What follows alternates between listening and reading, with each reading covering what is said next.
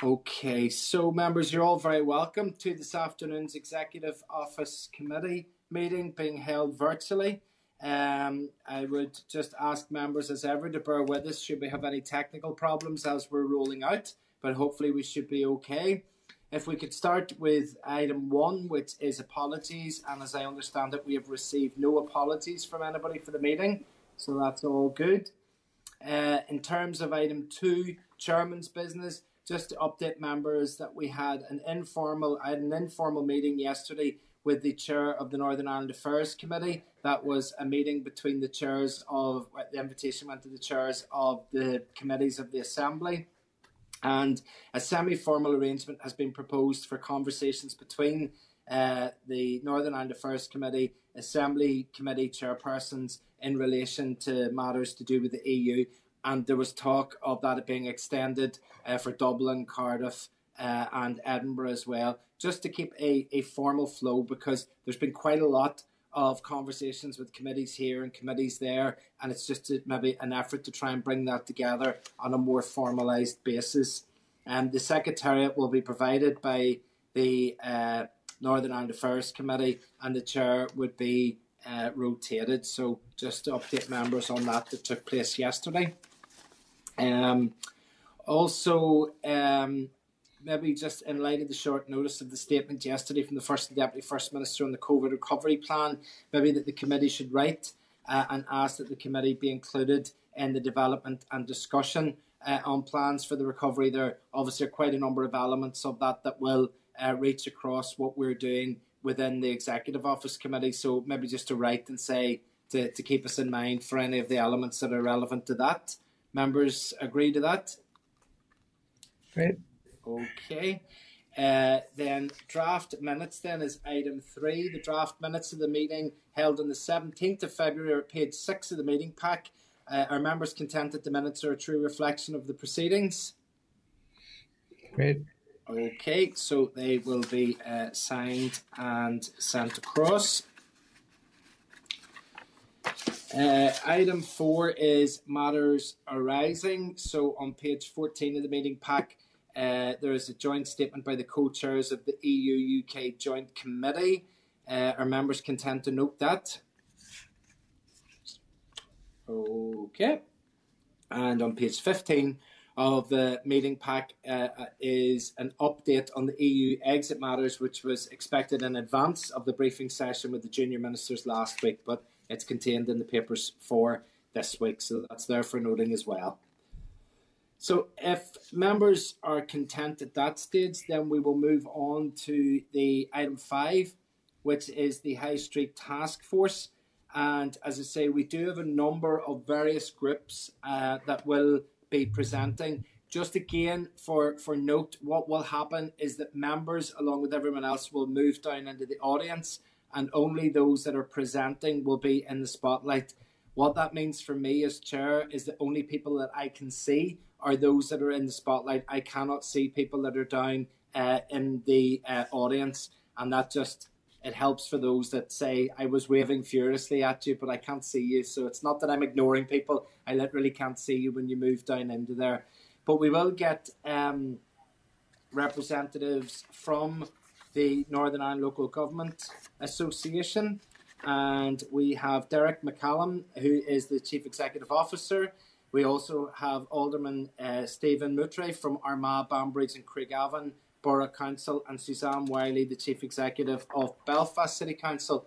So hopefully we have those guys up into the spotlight now, and we can pass over to yourselves to give us a few minutes of an introduction, and then we'll maybe get some questions. Chair and committee members, can you hear me? Yes, indeed. That's a good start. Thank you for the invitation. It's welcome and it's certainly very timely. My name is Stephen Moutre, and amongst other things, I chair NILGA's All-Council Economy Group.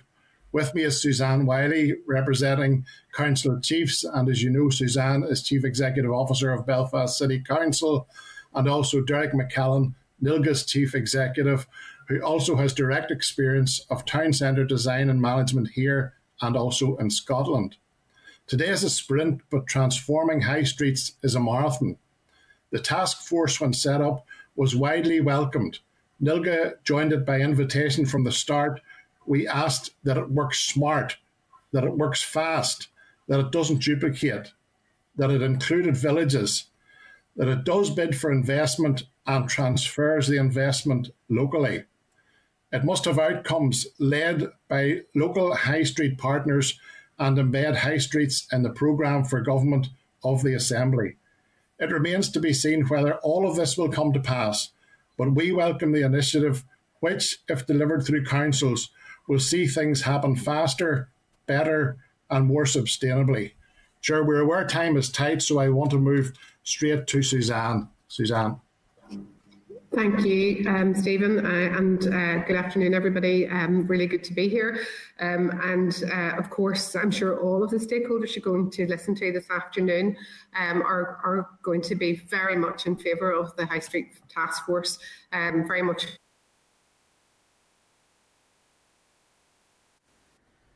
Of course, is a very come back to that, but I guess that is required because of all the various stakeholders that are involved here.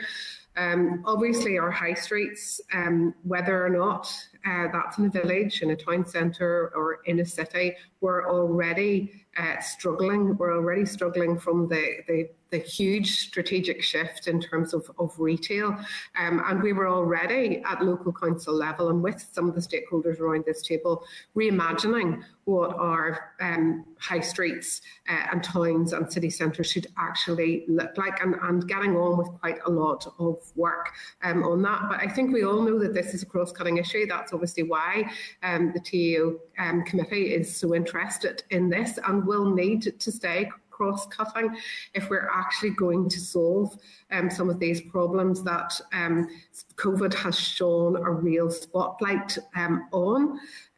We all want to see this task force succeed. We want to see it move quickly. But to do so, we need to make sure that we have the right access to the mechanisms that are going to be required for policy change and also for investment in our towns and villages, and then also for delivery. And we need clarity in terms of how all of that will happen, and I'm happy to take questions on that. This is real place-based recovery, and it will require that absolute joined-up partnership between local councils, stakeholders, sectors and businesses and executive departments, and a number of executive departments. I mean, without the vibrancy of those high streets, we're going to struggle in terms of getting people to live there and getting people to invest there, to create jobs there, tourists to go and visit there, etc. And of course, it affects our planning policies, our transport policies, our cultural strategies, and even the levelling up agenda that is happening and being discussed now at Westminster level. So I think the task force as it's set up now is very well placed to come up with the what, the advice as to actually what needs to happen. You have enough expertise around that table to do that. I think the who and the how is going to be more of a challenge for us, and I think that's something that we would like the TEO committee to consider, and that Derek will follow up on. So I think that some of the things we'd like just to highlight to you that need to be thought through more. And of course, the task force has only had its first meeting, so it's very, very early days. But we would not want it to go into a huge process. We've set up some subgroups, which is the right thing to do. But clearly, there needs to be clear timeframes set for the task force to report back and to give an action plan as to what we think now needs to happen. And then that has to be considered in the right way across the COVID task force and through government departments. So the first thing I would say is timeframes need to be really, really clear. The second thing I would say is it needs to be really clear that we have the right links to how we will be able to influence policy change, whether that's planning policy or whether that's rates policy. And also then how we will link to financial support that will be required, whether that's financial support for businesses to prop them up, or whether that's financial support around regeneration investment or housing investment, or revitalisation funds that DFC Mark II that DFC rolled out in the first phase of COVID. I would also say, again, just to appeal, we're not starting from scratch. A lot of work has been done, and we also are very aware that the Chancellor announced funds for High Street recovery just this week. And that they are envisaged to prop up the businesses, of course, but they're envisaged also to work through a real partnership between central and local government, and clearly that's what we'd like to see. So I'd like to hand over to Derek now, just to complete the presentation. Sure, just a few sentences, very conscious of time. As Susanna said, impact is key. Impact is very key, and the programme for government and the task force should adopt a policy of divest and devolve. And what I mean by that is that as we're speaking, the Chancellor is announcing a £5.8 billion High Street Restart Fund. Consequentially, that's 170 million for Northern Ireland. I think that should be distributed via councils per the rest of the UK. Ultimately, Chair, and conscious of time, we all know about the radical approach that's needed here, where resources, power and resources have to be locality-based driven. It's the only way to do the re-imaging and the transformation that Suzanne and Alderman Moutray referred to. And we do see a vision here where we're turning cities, towns and villages from areas where boundaries are overseen by public servants and regulators, Chairman, to economic systems with delivery teams within communities. And they include the partners who are going to speak to you later today, our business and our community colleagues.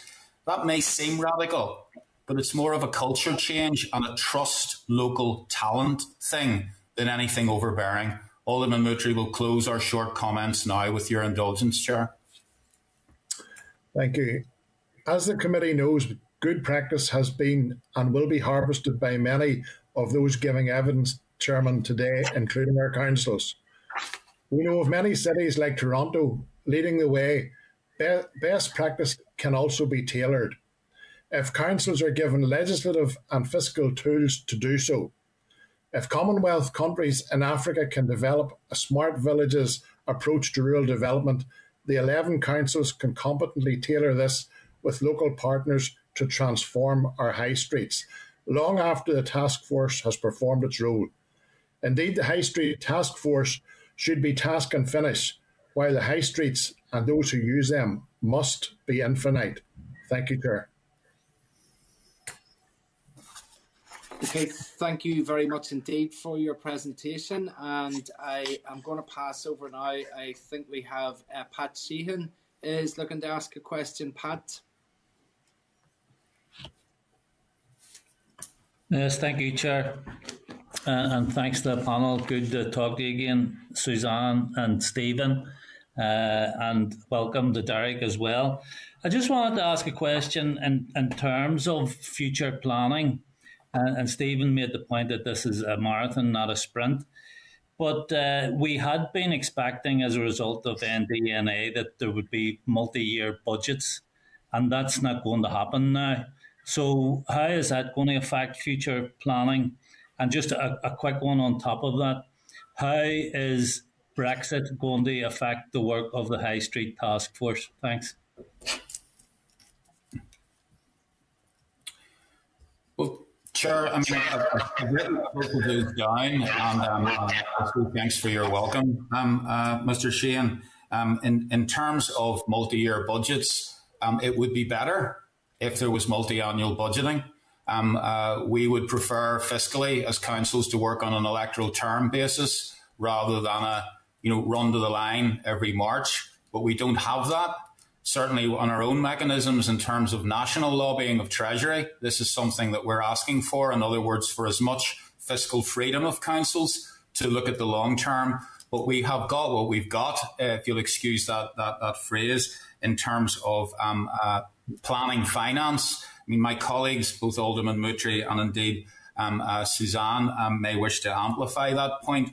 I am tempted to also just very quickly respond, Mr. Sheehan, to the point on EU exit. We are completing a barriers and opportunities report with the Public Service Excellence body across the water, and we'll be looking at that in great detail. But I think, like so many things, EU exit and our removal of this COVID situation, there are as many uncertainties there. But you know what? The high streets need communities. Communities need high streets. And whatever the wider environment, we've got to get our sleeves rolled up and passionately deliver reformed high streets. My colleagues may wish to amplify through yourself, Chair. Okay, thanks, Derek.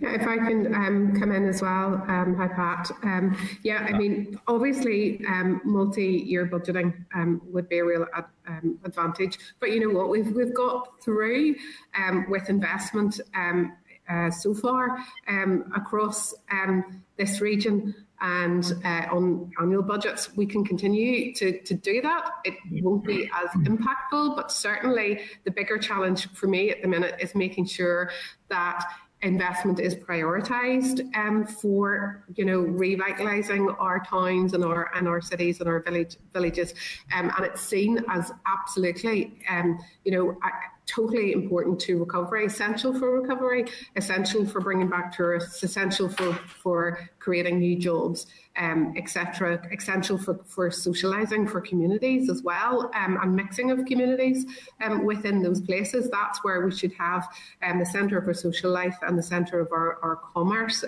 too. And remember that councils can co-invest as well, and councils can look at longer term financing strategies as well through their borrowing powers too. So I think through a proper partnership, we can have impact and look to the longer term, but hopefully someday we will get multi-annual budgeting. I think that's really important for us. In terms of Brexit, clearly we all are currently going through the issues with the trade deal at the minute and trying to find a way to solve those so we can get the goods to our retailers and supply chains, etc. But also looking at what competitive advantage we can have as a region too, and how we bring in more investment as a result of that. I think it's quite important we do that too. Thanks. Thanks. Okay, thank you very much. Was there any other member that wanted to seek clarification at this stage, or on any issue, or we can draw you back into the conversation at the end? Maybe if members are happy enough there, then what we could do is we could ask for Neil Hutchison, the head of policy from the Federation of Small Businesses, to be brought up into the spotlight. And maybe if I could just appeal to the communications team as well. I've managed to get my laptop working, so I may transfer at some stage onto my laptop. So if you see me appearing again in the audience, don't be too confused about that. And if you move me up, I'll switch my iPad off and then I'll have more functionality for the meeting. So if we could pass over to Neil then to give us a presentation. Good afternoon, Chair, members and Assembly staff. Thank you for the invitation on behalf of FSB members today. I'll keep the scope of this quite tight and then certainly invite questions afterwards, as we've just seen. So FSB is around 6,000 members in NI, many of whom, of course, would be in the sort of retail hospitality sector, i.e. On the high street, but there's also many others who would sit within the wider high street ecosystem and therefore form an integral part of it, whether they're actually sort of consciously aware of that or not. For example, those in the wider supply chain and advice-based organisations or businesses. So for FSB, in this respect, we always try to remember it's about people in whatever way they interact with this ecosystem. People as business owners, people that work for a business, people that visit a business, people that live in the place, people who visit for longer, or indeed, of course, those who might even have a constituency office there. It always comes back to people. So members of the committee will be aware that the Executive Office statement by junior ministers last Thursday, the 24th of February, was published, the task force having met for the first time a day earlier. And this included a statement sort of reiterating the need of the task force, which everyone here will be aware of, the high-level terms of reference and the membership of the task force itself. Members will also, of course, know that there have been calls for a task force for some time, and it's great that things are now up and running. FSB, in this respect, is really pleased to be a member, and there are positive signs. It's clear that the joint chairs and secretariat wish to move swiftly. And even though, as referenced by our previous speakers, the scale of the task is enormous and in many ways long-term, there does appear to be both an appetite and certainly the mechanisms that will allow us to co-design interventions at pace where required and given, of course, the current context. So the task force secretariat have clearly carried out thorough engagement with other task force groups across other nations. FSB also benefits from having teams across England, Scotland and Wales. We really hope to draw on and feed in those lessons from our colleagues and to be positive, proactive members of the task force. And as members of the committee will also know, we feel that the task force members actually have a real responsibility to sort of stick within the scope of the point at hand, to do our homework and to really help the Secretariat to extract maximum value out of the process itself. We feel that this point is actually often overlooked and can be a downfall of certain groups that come together. And indeed, FSB being a member-led organisation in our own right, we also actually have our own FSB High Streets group, and that's a mix of women and men running businesses in various sectors across different geographic areas and noting the sort of rural-urban divide, but all clearly linked to the ecosystem in some form. So following the first meeting of the task force last week, we met with our High Streets group on Friday to discuss the Executive Office statement and just to really take soundings. Members had a number of positive recommendations, as you would expect, and one of which firmly sits within the scope of this session today. So as others have said before, businesses just really thrive when policy is done with them rather than to them. And the task force chairs have clearly noted the aim to ensure co-design is at the heart of the work programme. But having examined the membership list, there was something that really came to the fore, a strong feeling from FSB members that more actual business owners should form a part of the task force. And of course, not taking anything away from the business owner there at present, or indeed other representatives, myself included. But members felt that considering the 4 work streams that Suzanne just alluded to, it's likely that 3 of the subgroups would not actually have a business owner there. And so subgroups are where most or much of the more detailed work will take place. And so it seems reasonable on that basis that an additional 3 business owners could be added to the task force membership on that basis. What this would do it would help ensure there's an additional checking mechanism. Any sort of geographical concerns are mitigated, and crucially, that we actually ensure more female business owners are able to partake. And this is also a point that's often overlooked. But that all said, we will follow the due process and make this suggestion at the next meeting to see if other members agree with it.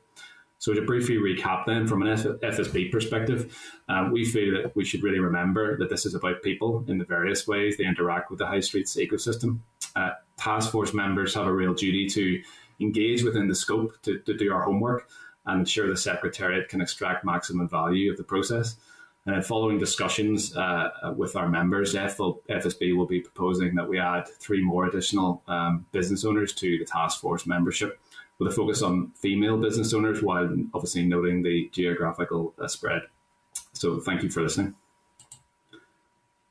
Thank you very much indeed, Neil. Appreciate that there. We will bring maybe the members back up into the spotlight again to see if there are any questions. But I suppose, given that there are so many other sectors that are involved in the High Street Task Force, I think actually it's a really valid point that you make, that it's there to try and, in one respect, to help businesses survive, so their voice is critical. Do you find that businesses in general are currently up for that sort of transformation that may be required in the High Street, that where it's kind of historically been retail focused, that may not be the shape of the high street in the future? Do you find that businesses that are there at the minute are saying, yeah, we take that and we're up for any changes that there needs to be? Yeah, I suppose there's a couple of points there. The first is that we're always sort of blown away by the entrepreneurial spirit. It sounds obvious of business owners, but it's just amazing their ability to survive and think in a different way to people like myself. So we get around the table and suddenly all these ideas come at you and you think, yeah, I remember now why I actually talked to the members, and it sounds so obvious, but there's just no substitute for it. They pick up on things much more quickly than I or my colleagues could so much of the time, because this is their bread and butter. What we have seen within in obviously the COVID period is that ingenuity and people coming up with ideas. It's just something naturally that business owners do. So when you say, are you up for the change and you want to embrace that? Obviously, it depends on the type of business, how well you're doing, how long you've been there. But the members that we met on Friday, every single one of them were really, really pleased that this group is up and running, sort of chomping at the bit to feed in. And even though some of them don't realise that they are part of the high street, very keen to contribute. Okay, thank you for that. Martina Anderson, is anybody getting there for maybe a question at this point? Are you there, Martina? I am, Chair. Thank you. And I suppose just to pick up on the comments that was made around the comprehensive spending review, because we all want more than a flat budget and a one-year budget, and I can appreciate the views of Nilga and others, and like yourselves, I suppose we have got what we've got at the executive level and assembly level, unfortunately, because that's what was given. I want to reference the city deal and inclusive growth in the context of the High Street Task Force, because I think the model in Derry is very much an example. When you look at Strabane City Centre, that's going to be regenerated, and then the Foyle Quay in Derry, and plus other infrastructure developments that's taken place. So Neil, when you talked about the importance of co-design, it was something that we were acutely aware about when we were doing that process in Derry. Nothing about you without you. So you have to consult and you have to have the experience of the lived experience of those people. We raised this before, some of us, because when we got the composition of the task force in front of us, I was somewhat alarmed to see that there was nobody on it from Derry. And I'm glad to see what you're talking about, the geographical spread, because you cannot have businesses represented by the main business and all coming from Belfast. And I have said this before, and I will keep saying this, unless it is going to be representative of across the north, then that's going to be crucially important. Could you give us a sense of how often you meet, and how will decisions be taken? How will that engagement, when you talk about co-design from your end even, how will that take place? And I absolutely concur with the view that you're saying it needs to also not happen to you, that you need to be involved in the process. So if you could give me a wee understanding of all of that. Okay. Thank you, Ms. Anderson. Can I just clarify, first of all, do you mean how often the task force will meet, or is it the FSB group of members you're referring to? How often the task force will meet, okay. And then in terms of the compositional change that you talk about the task force, making sure I'm keen to ensure that there's somebody in that task force from Derry. Yeah. Okay, so I believe I can answer one of the three.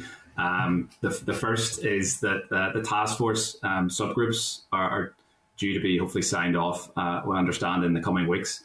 And initially, we believe the task force should meet a little bit more regularly, perhaps once a month. And after that, it may go to a quarterly sort of pattern, the subgroups meeting in between that. That's as much as we know. In terms of the co-design process and everything else, really good soundings last week from the joint chairs and secretariat, but I have no further detail on that at the moment. Can I ask, Chair, in relation to the task force involvement in the transition to a green economy? Do you know if the task force will be engaged with the experts within this field, will be engaged with, just to ensure that sustainability is at the heart of this, particularly in the context of the High Street Task Force and all the cities across the north?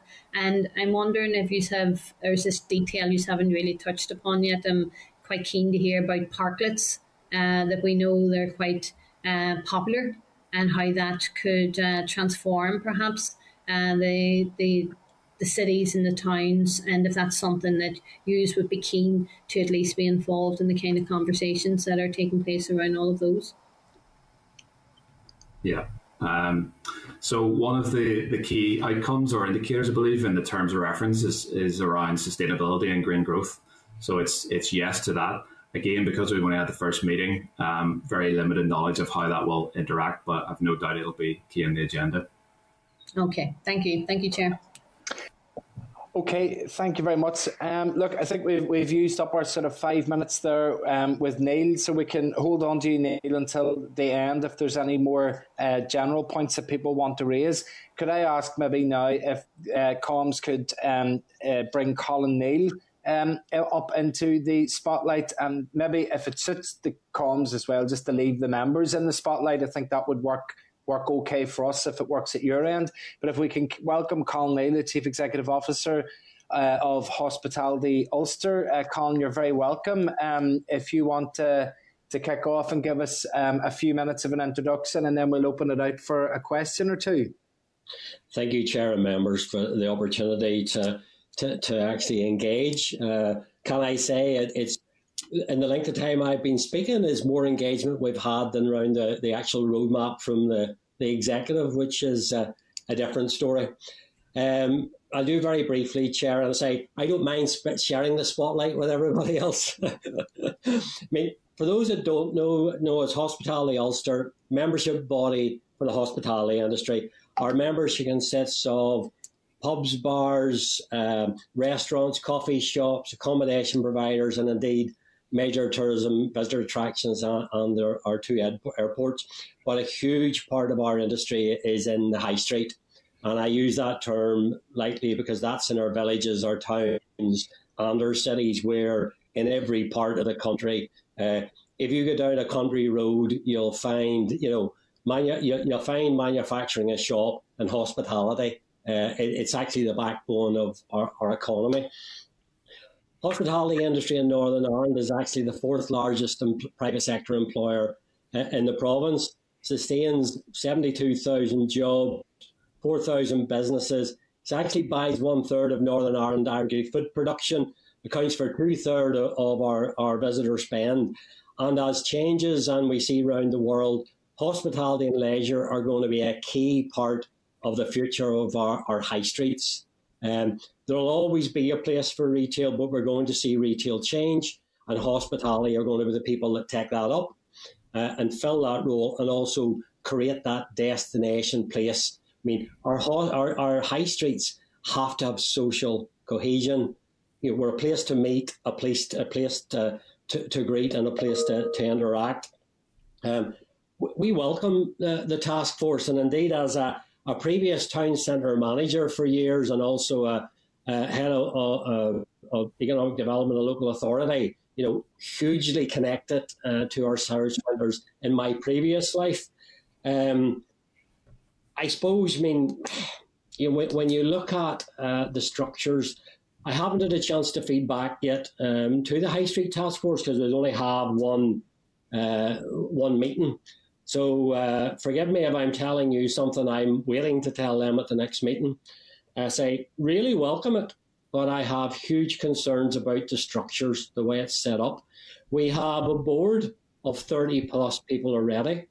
I was on the reference group previously, and the suggestion was that the board should be made up of people with skills and knowledge, not representatives, because when you switch to representatives, you get into that point of you need representatives from every geographical point, you need representatives from every type of person that uses the high street, and where do you stop? On a 30-strong board, I am sure you know from engagement, trying to get decisions there will be difficult. Also, the subgroups, again, were done to us. We had no choice or input in the subgroups. We were just told these are what the subgroups are going to be. Again, if this organisation, the task force, is going to actually have a say, it should actually, you know, one, have a governing board, and two, decide what the actual subgroups are, not just be told what they're going to be done to us. And I think, you know, I suppose where I am too, and I think the problem is if you compare ourselves to like the GB task force, it's a board of less than 10 people with 150 advisors. That allows you to tap in and do stuff, because I think that the task force is going to have to be radical. It just can't be more of the same. It needs to provide leadership and advocacy. It needs to be involved in the COVID recovery as well, which it's not. It can't sit there waiting. This needs to be, it needs to be action driven. We've all been involved in lots of well-meaning talking shops, and I'm sure, like the members of the committee, I totally respect well-meaning talking shops, but we all don't have time for this. The clock is ticking for our high streets. So I'm trying. It must be action driven, and also too, I think it has to be a vehicle to help and empower local authorities. And working closely with them to actually make sure they're able to move ahead sometimes of the executive and to move on their own and to help them get the funding they need. This has to be a partnership. It can't just be a consultative role to the executive, and that's it. Otherwise, look, we'd be better doing something else. Thank you. Thank you, Colin. I appreciate that. Now, as ever, your honesty there in issues.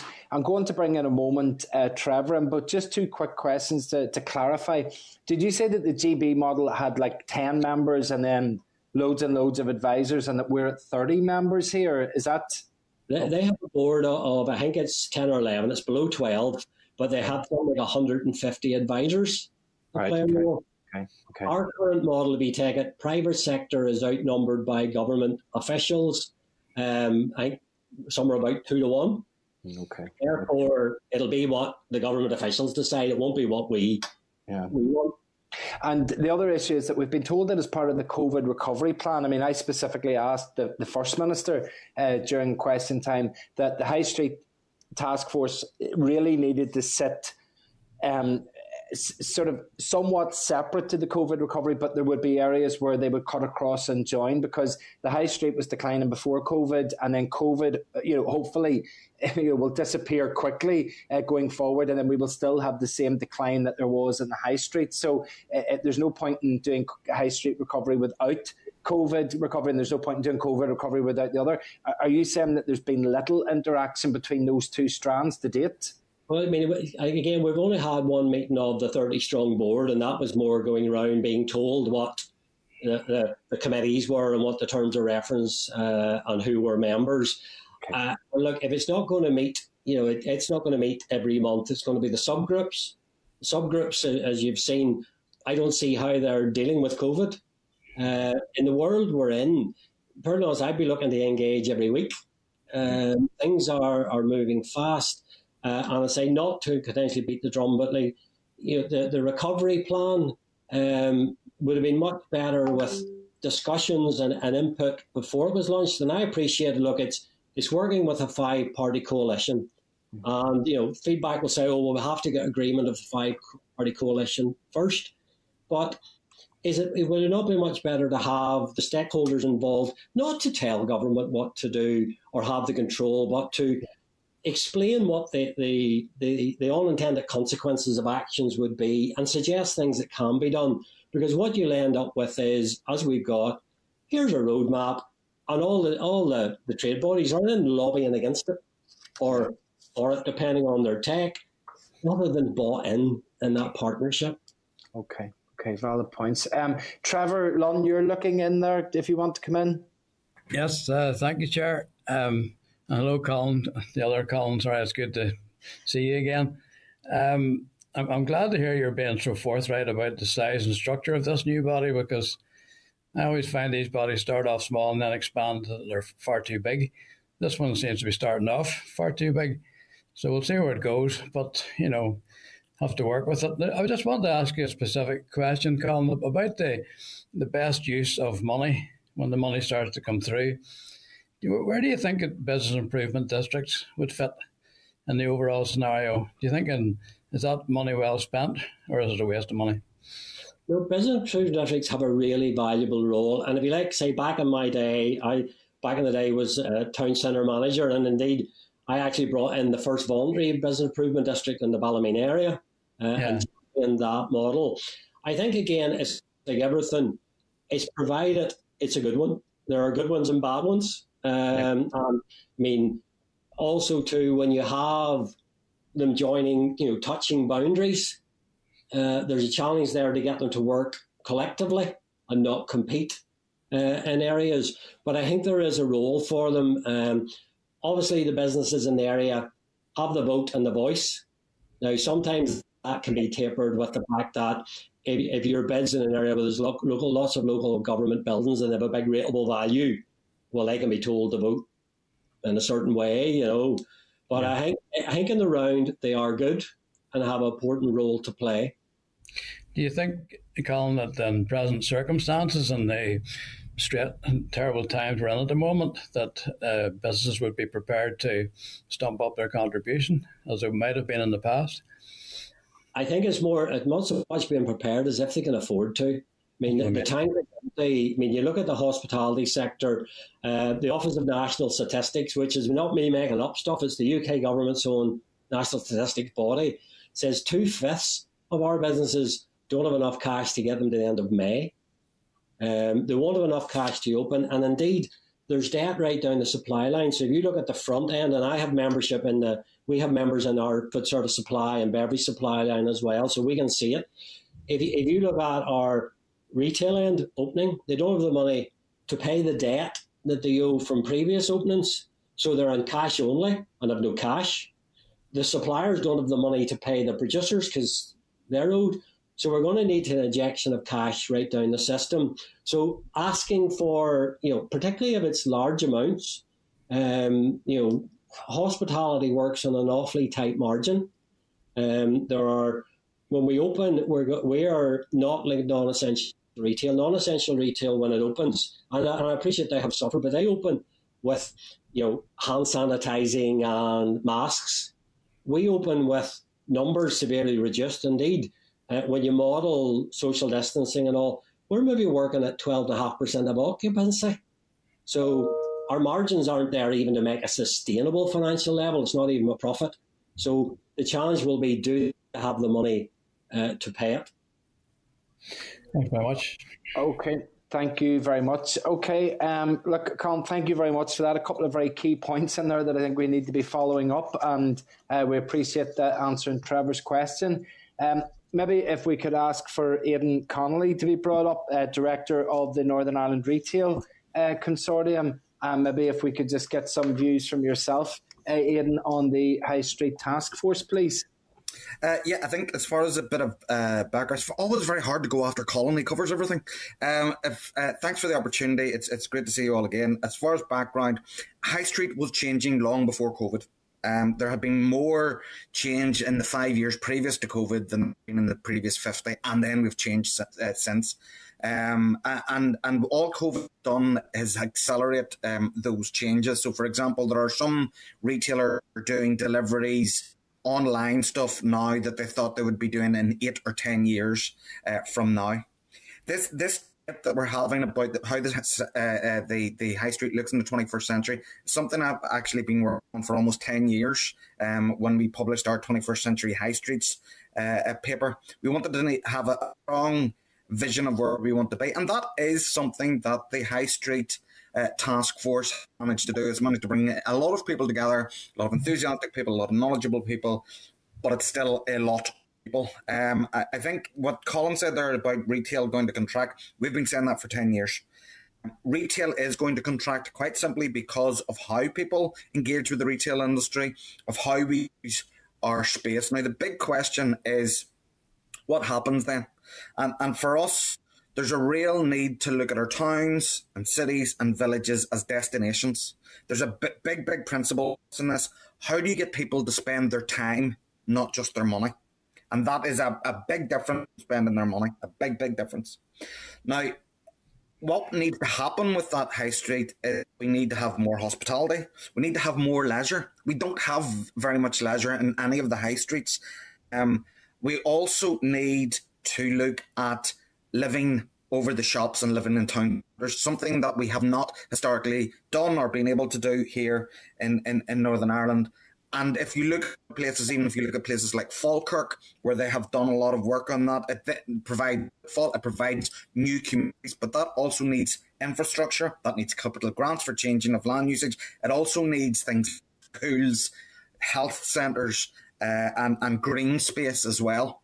Now, this is a big ask, and that's one of the reasons why we are putting faith within the task force, because one of the things we're particularly bad at doing here in Northern Ireland is long-term planning. We will plan for an election cycle. We will plan for 5 years. We will do yearly budgets.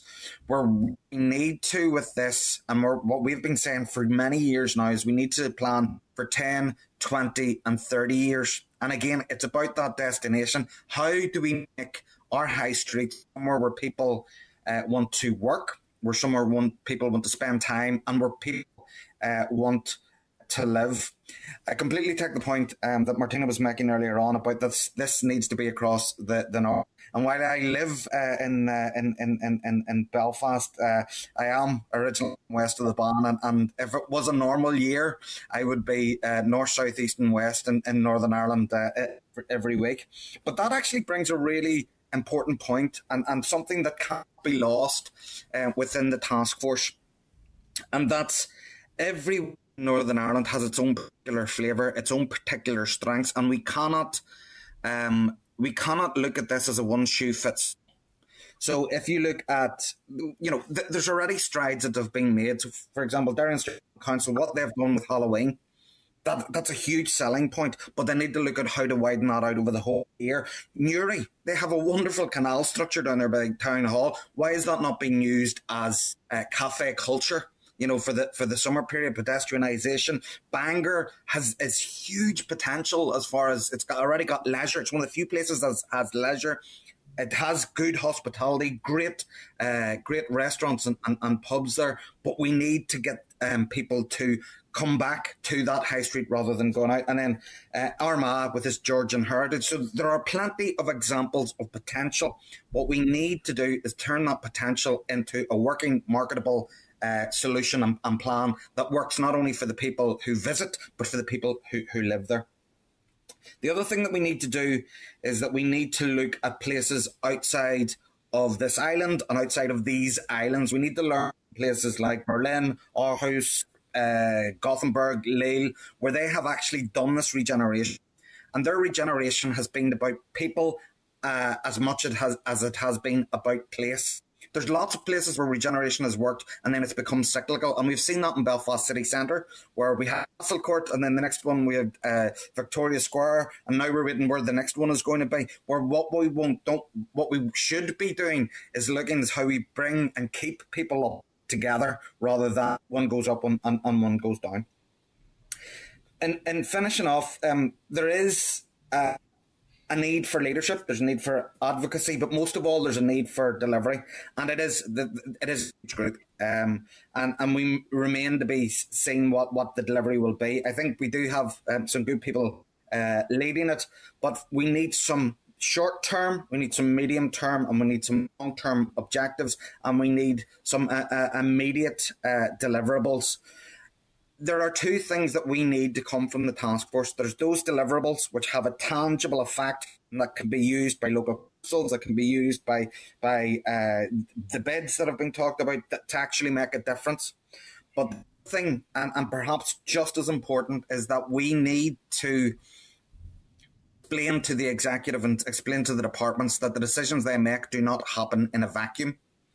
And for us to be able to do that and show how the decisions will actually affect high streets across Northern Ireland is going to be hugely important. Thanks very much. Okay, thanks very much for that, Aidan. Before I look to see if any members have indicated to come in there, I suppose, you raise a valid point. It's something, I don't think there's an answer to this, but it's maybe just a problem that there often is. And I sometimes have noticed within my area that as soon as something opens up of whatever type of product, a product that is being sold or type of shop it is, it seems that suddenly you see three of them. and then all of a sudden all three can't survive and the three have to close. And it's kind of, is there any way that people can help to shape areas that the businesses that do open are given that chance to survive? Because it's almost like as soon as somebody has a good idea, three others come out and try and do it. And then, especially as people have referenced, that this High Street Task Force is as much about villages and small towns as it is the big cities. But how do you manage a problem like that? It depends how you look around the world. So some countries, especially the Nordic countries, have impact assessments that are done in the same way as we would do retail impact assessments or economic impact assessments for those large planning decisions. They're and even in the United States, they have it on a state and on a local city level as far as the zoning. So you have a hospitality zone or a certain amount of hospitality within each.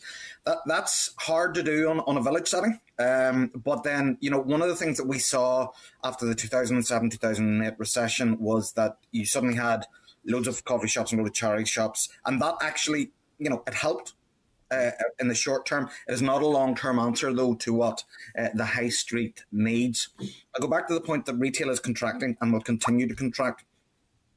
We need that vision, and that vision needs to be set out for each town, village, and whatever. It needs to be tailored to what they need. And then if it is that they're going to promote living over the shops and that town centre living, then they need to set out space for green space. They need to set out space for amenities, doctors' practices, schools, and that sort of thing. But what it should be is a decision at a local enough level to allow them to not lose the flavour of the town and not let it become a clone. But at the same time, that's going to need local councils to have those regeneration powers to do what is needed for those local areas. Okay, thank you for that, Aidan. Okay, I think if we're happy enough, unless there's any other member that has a question there, we can move on then and thank Aidan for that and ask John McGrillen to be brought up into the spotlight. John McGrillen, Chief Executive Officer of Tourism NI. And maybe just before John comes in, can I just say, Trevor Lunn, you still have your hand up there. So were you looking to ask a question there, were you, or was it still up from the last time? I didn't know I had my hand up still, but I'd like to ask John a question in a few minutes. Okay, right. Okay, we'll leave your hand up. I know it's there then. Perfect. Okay, so John, you're very welcome. If you would like to go on ahead there and give us a few minutes introduction.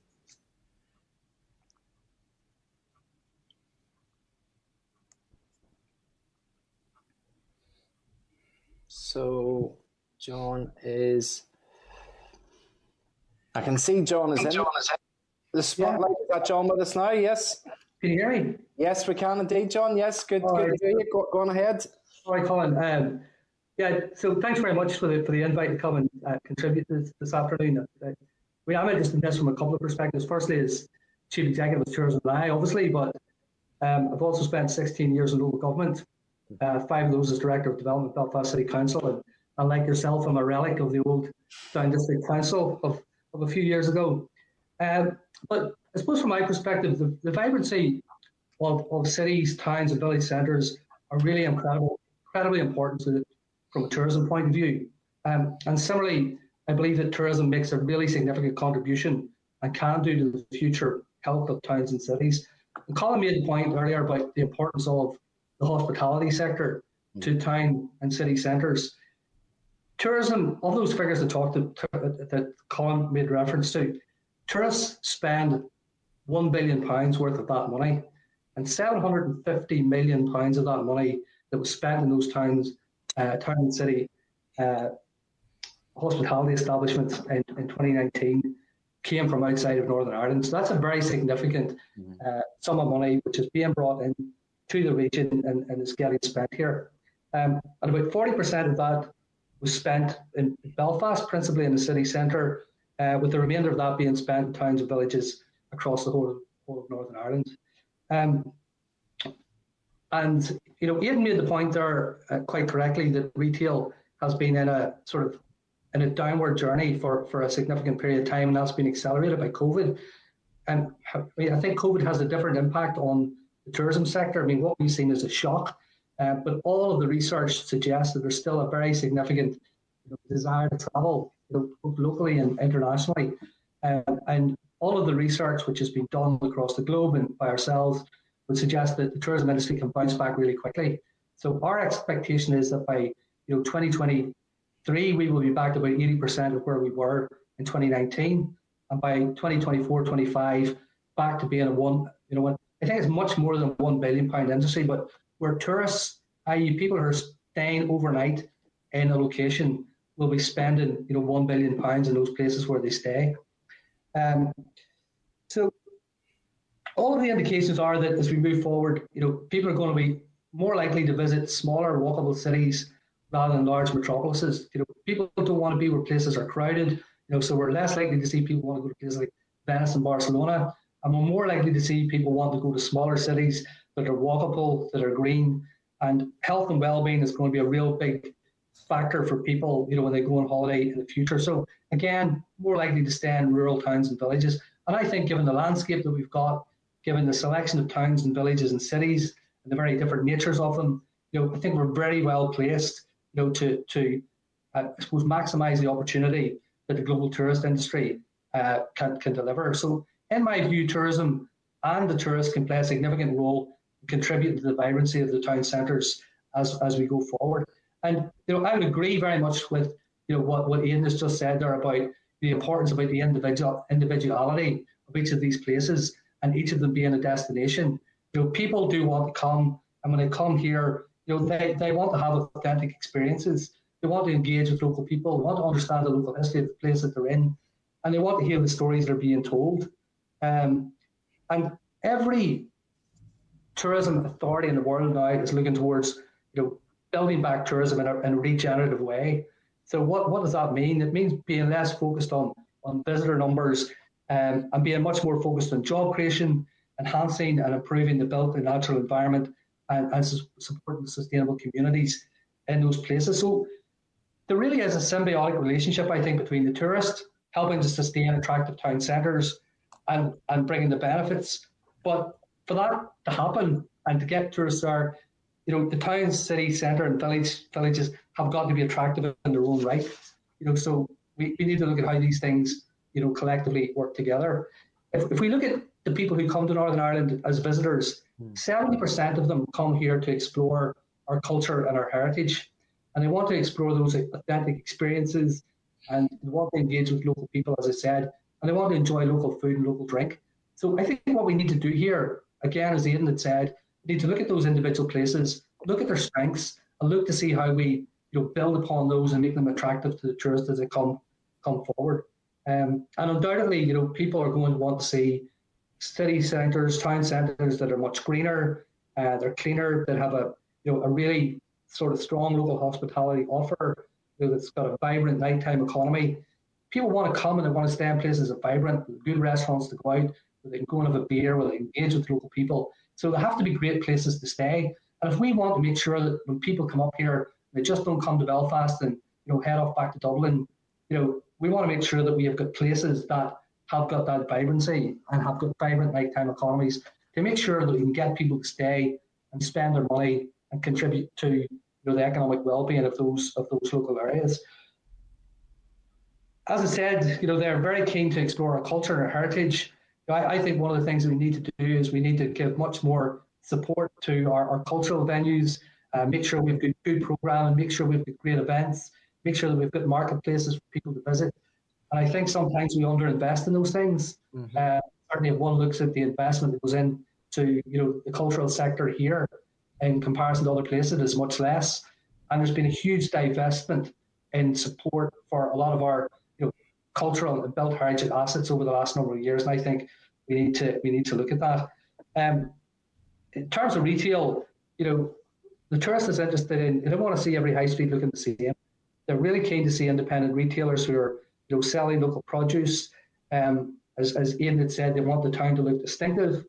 And our town should not be cloned. I mean, I think we've spent too much time in the past with regeneration projects in town centres, and every town has got the same street lighting, it's got the same furniture, it's got the same paving. We need to make our places look distinctive, and they need to be rooted in the heritage and the history of the place and the people who live within it. And I think we need to cluster services in a way that they're self-sustaining and can work collectively together. The tourist industry is you can't go out and do your own thing in the tourism industry. If you're a hotel in a town, you're dependent upon the restaurants, you're dependent upon the visitor attractions.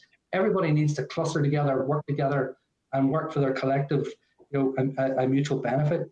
So I suppose, in my view, we have got a significant role to play. I would also agree very strongly with Aidan around what he said. There are other places who have done this really, really well, and we don't have to, reinvent the wheel. And I think Detroit, was an example he didn't mention, but I mean, Detroit was on its knees 10 years ago. It has completely reinvented itself as a city centre that is built on, its culture and its heritage, and developed a tourism product for what was very much an industrialised city. Again, Colin made the point about talent, and we need to get the very best people to help us with this process. I mean, when I was in Belfast City Council as regeneration director, myself and Peter McNally, who's the chief executive, we went to Manchester and said, "You have done this really well. How do we go about doing this?" And they said, "Don't ask us. You go to send us off to Toronto and said, if you want to find somebody who's going to really help in terms of helping you define what you want to do." So I think we need to get the really best talent to support us in doing this. I think there's some really useful things that are happening that we can lean upon and build upon. Martina mentioned city deals, and there are a number of very significant tourism-led regeneration projects there, which I think will have a really positive impact on town centres, including Belfast and Derry and other places as well. And we've got some really good examples close to home here where we have done that well. If we look at Newcastle, that you will be familiar with, if we look at what's happened in Cathedral Quarter, I think Titanic Quarter is a fantastic example of a tourism-led regeneration project where the big investment that went into Titanic Belfast has really driven the growth of all the other sectors that are now starting to thrive down there. So, I mean, I do think that there are examples that we would look towards. The other thing I would say, mention is, I mean, there was a regional development strategy drawn up, it must be close to 20 years ago, which sort of would, set out the, let's say, the hierarchy of place within Northern Ireland. And it was, it was developed in the times that were then. Things have changed dramatically since that point. And I think, coming back again to the point that Ian made about the distinctiveness of places cannot be the same. They can't perform the same functions. Mm-hmm. Tourists won't go to every town. They will go to some. Inward investment won't go to every town. They will go to some. I think that regional development strategy, I'm not even sure if people are even familiar with the fact that it still exists, but I do think that needs to be revisited, in terms of how we start to restructure the region. I've heard the comments. I think they're valid enough around the numbers of people who are on, the task force. I do think that there should be a tourism representative, and I don't mean myself. I mean somebody from the industry who really understands it, and who understands the dynamic of it and the benefits it can bring. And I think in terms of the vision, the word visit isn't reflected there. And I think, places need not only be a good place to live, and a good place to do business, they should also be a good place to learn and a good place to visit. So, I would like to see the vision, if at all possible, reflecting the importance of the visitor, because I think that will be much more important as we go forward. And I do think that we need to use our town centres to provide that leisure provision, as Aidan has said, and start to look to see how we can meet the needs of the tourists of the future, encourage them to stay in our towns, spend their money, and contribute to sustainable communities and sustainable town centres moving forward. Okay, John, thank you very much. Thank you for that presentation, which went significantly uphill after you referred to me as a relic, which I think I can allow. I'm a relic, you have to say. Well, forgive that.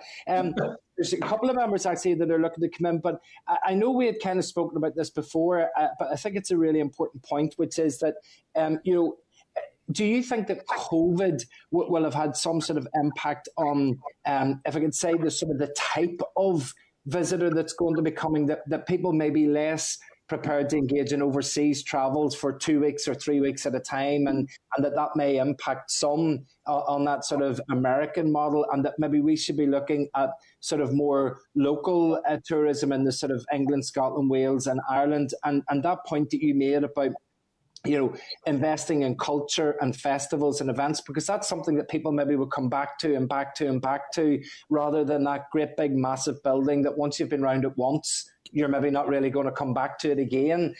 Has COVID maybe going to have some impact there? I think ultimately the impact of COVID will be, I think what the tourists will be looking for in the future is going to be somewhat different. I think they're going to be much more focused on sustainability. I think they're much more focused on health and well-being. They're probably going to be much more focused on that engagement with the local community and that authentic experience. And all of the trends were sort of heading in that direction before COVID. I mean, I think if anything, COVID has probably accelerated that, made people much more aware of those issues. In terms of where people might come from, certainly, we will be looking at a close to home market first. And 74% of our spend, in 2019 came from, the UK and Ireland. So there is potential for growth beyond that. I mean, I wouldn't sort of say we'll not see the Americans or Europeans come back. I think we absolutely will, and I think there's the potential for the industry to grow. But I think our focus moving forward will not be about visitor numbers. It'll be about value. It'll be about spend. It'll be about what contribution does it make to communities. Because we shouldn't really be worried so much about the tourist situation. Tourism doesn't form a purpose if it doesn't really make a positive contribution to the place to where those visitors come. And I think, what's happened in recent years in places like Venice and Barcelona have identified that. When local residents started to feel that tourism was no longer benefiting them, there was a kickback. I think we're a long way from that. But I do think our focus going forward needs to be, how do we make tourism contribute, to these things, and not least contribute to the vibrancy and the sustainability of our town centres and the built heritage and the cultural assets that sit within them. Okay, thank you, John. I'm going to pass over to Trevor Lund, just who's looking to ask a question. Yes, thanks, John, for all that. And I think you make a very valid point about the link between tourism and the vibrancy of town centres. It's perfectly obvious. One feeds off the other. And I think also what our tourists offer here is the equal of anything in these islands, perhaps better even, and underused so far.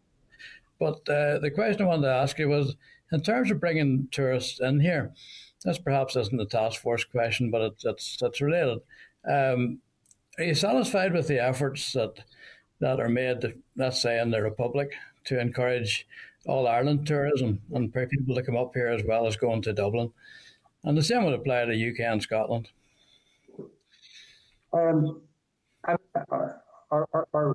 Is that the question? Is the question to get people from the Republic to come up here, or people who come onto the island of Ireland to travel around the island of Ireland? It's both, John.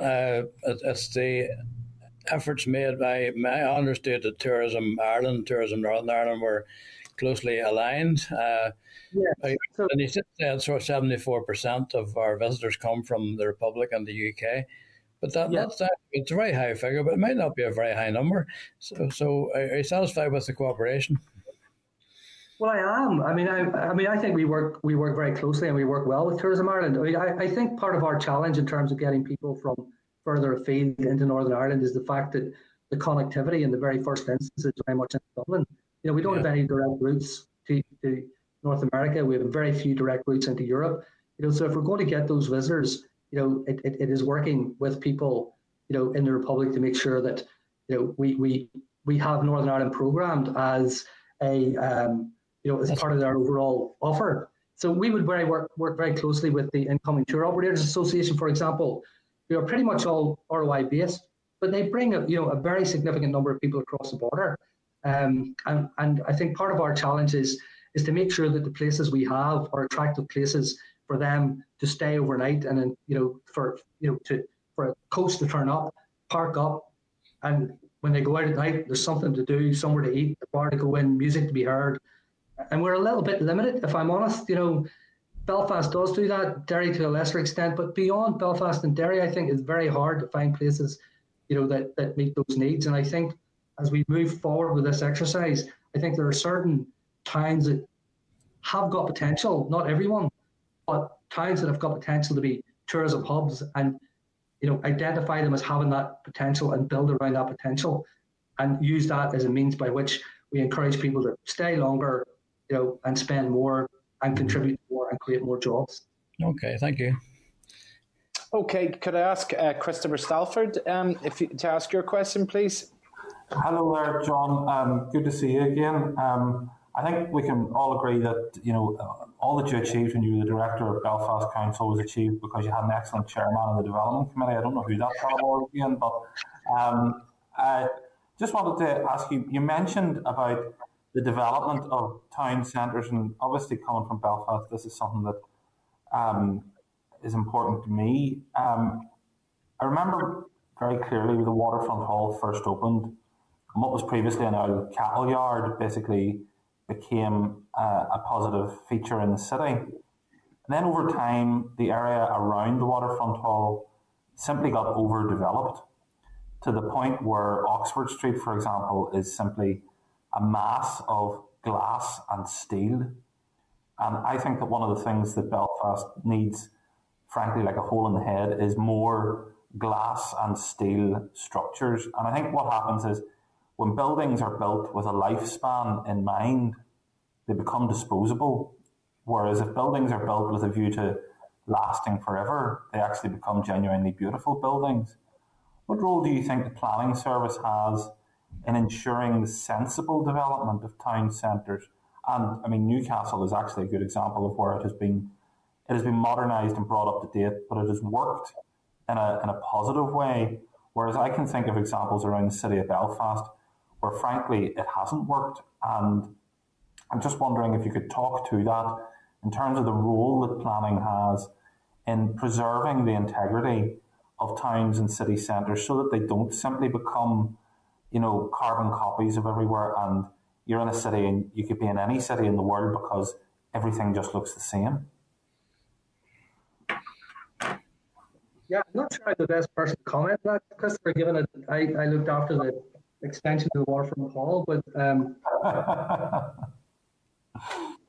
think you make a very valid point. And again, I mean, if I'm speaking from a tourism perspective, the built heritage is incredibly important, in terms of making the place attractive. I always look at places like, if I think around Lisbon, and you go around Lisbon, it's very, very hard to find a new building in Lisbon. They've taken old buildings and they've repurposed them, in a way, even as for living accommodation, which makes a place, the attractiveness of the place remains, and the vibrancy, comes with that, which makes it attractive, and that you get yourself into a virtuous circle that benefits everybody. And I think the planning is critically important. I think, and this is just my own view, but I think the saddest thing is when you look back at some of the websites that you see now on Facebook and whatever, old images of Belfast 100 years ago, in many ways it was a much more attractive city 100 years ago than it is today. But I think what we need to do is protect the built environment that we currently have and repurpose that and reuse it in a positive way that makes it not just attractive to the tourists, but for the people who live there and the people who utilise the city centres. Thank you.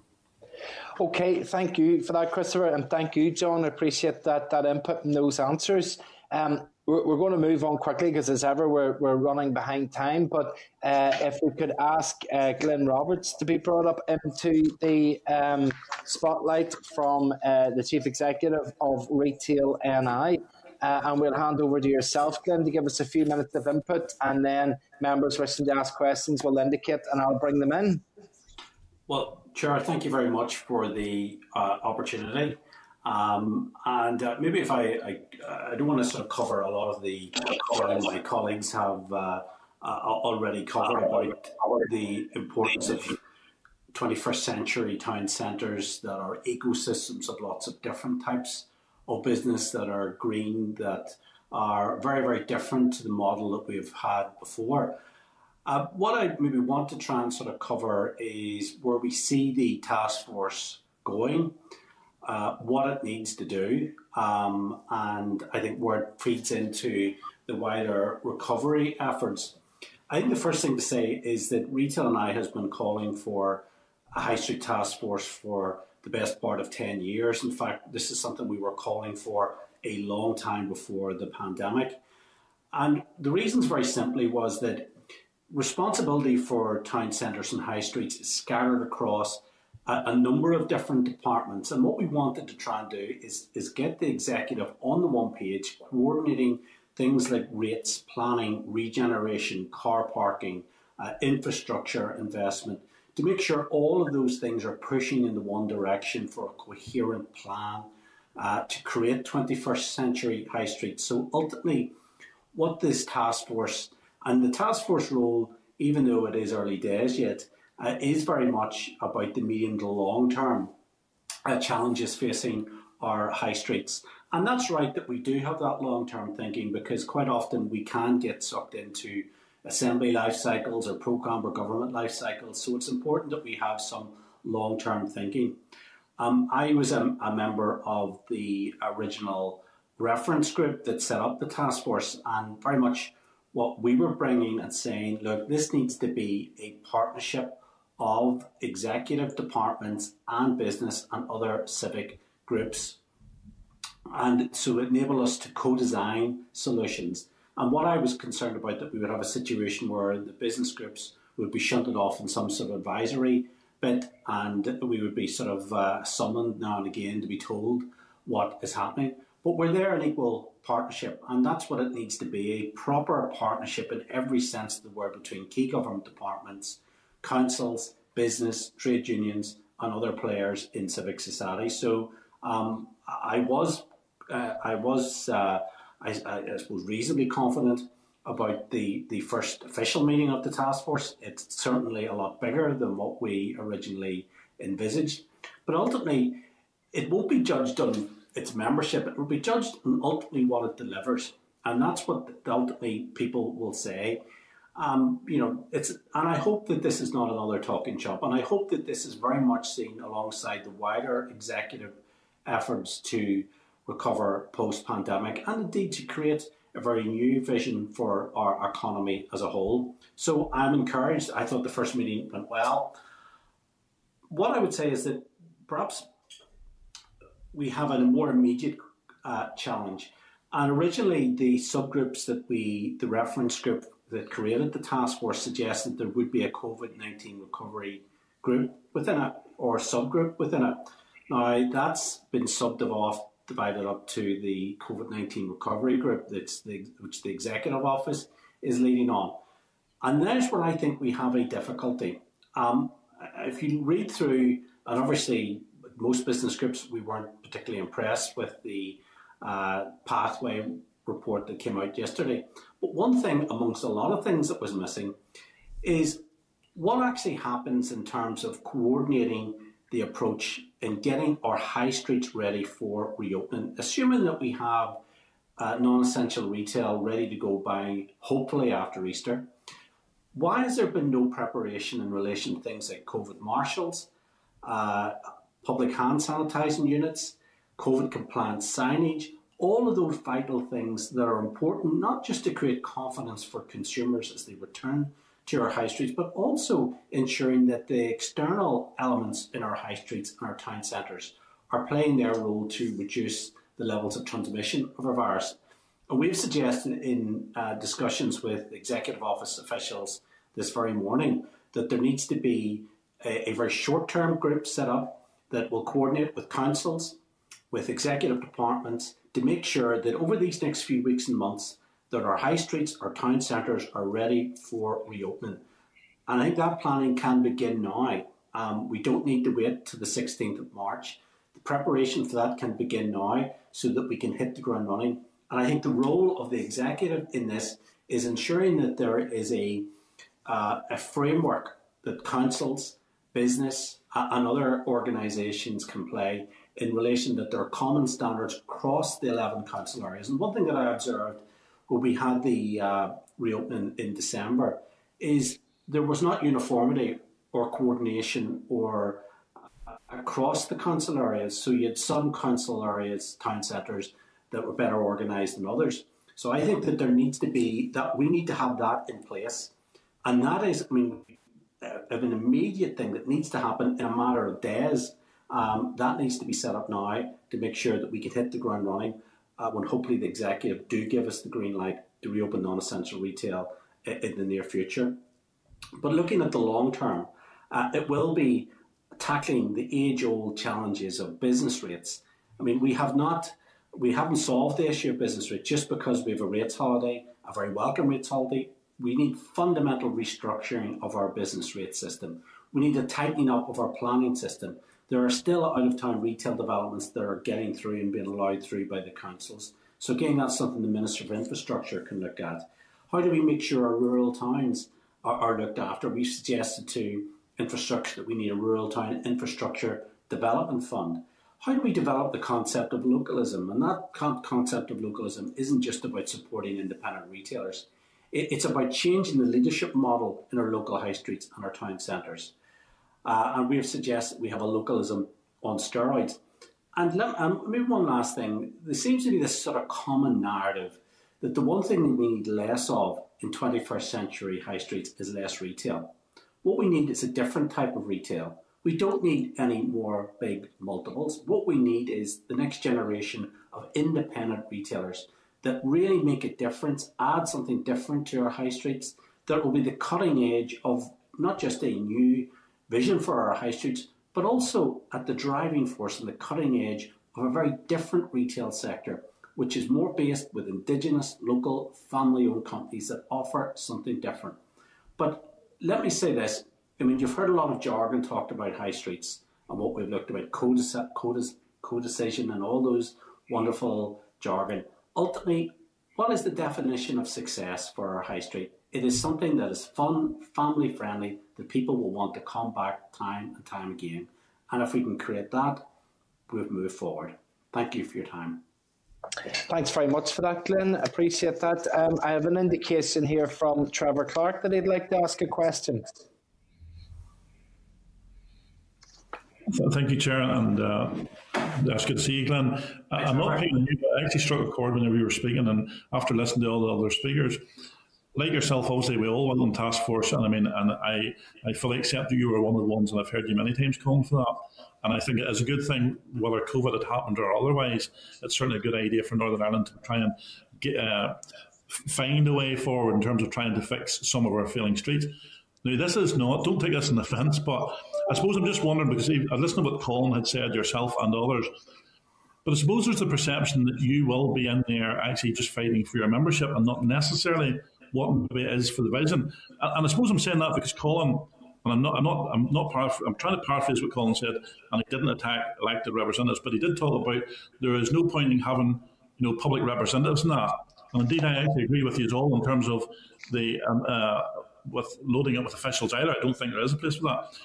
But on one hand, that's been said. On the other hand, I'm thinking, well, let's not have public representatives who represent an opinion, but let's have representative bodies who are going to represent the view of their membership, paid membership. Do you know what I mean? So do you see a conflict there, Glenn?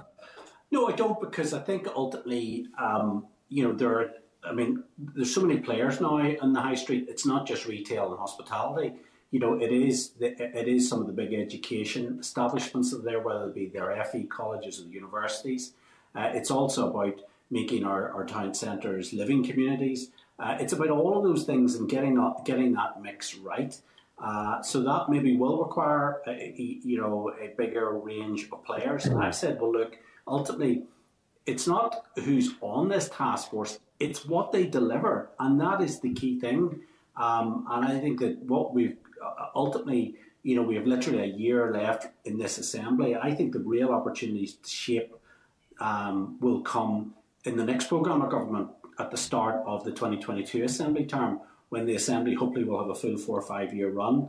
I think that's where I see the task force in policy terms having the most impact. And I see it not just as this little niche body, but also a mainstream part of the executive's post-pandemic recovery process. I think they've got to play that crucial central role in that. And, our town centres are key economic drivers in terms of our economy.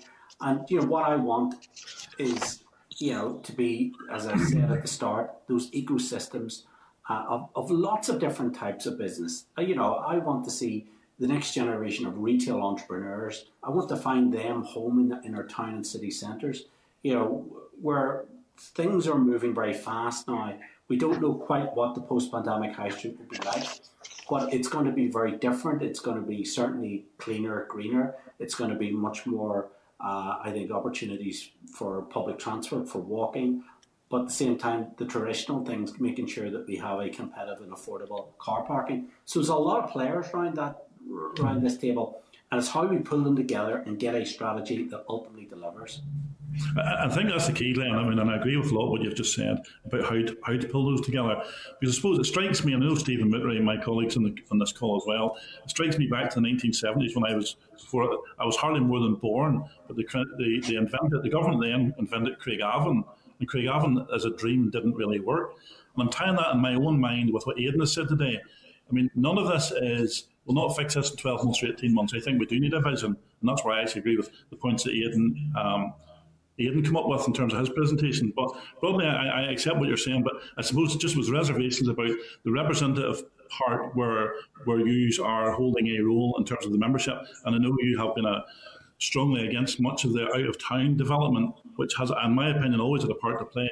But in some times I have to agree that it has been the destruction of some of our high streets as well. But I think there's a balance to be struck, because whilst we looked at other countries across Europe today, or whether reference has been made, there has been very good, successful out-of-town examples across in mainland England. So I think there is a mixture to have. I don't think we've done it very well in Northern Ireland. I think we've tried to do too many in too many different places. And for that, I would actually support you, because it has been a destruction in many cases of the high street. Okay, thank you for that, Trevor, and thank you, Glenn, for that. I think we'll move on just to see if we can encompass more rounded rather than specific comments, and if we could move on and bring Phil Prentice, the Chief Officer of Scotland's Towns Partnership. And I suppose really the reason for inviting Phil to come along and give an input today is really from that concept of there's no point in reinventing the wheel.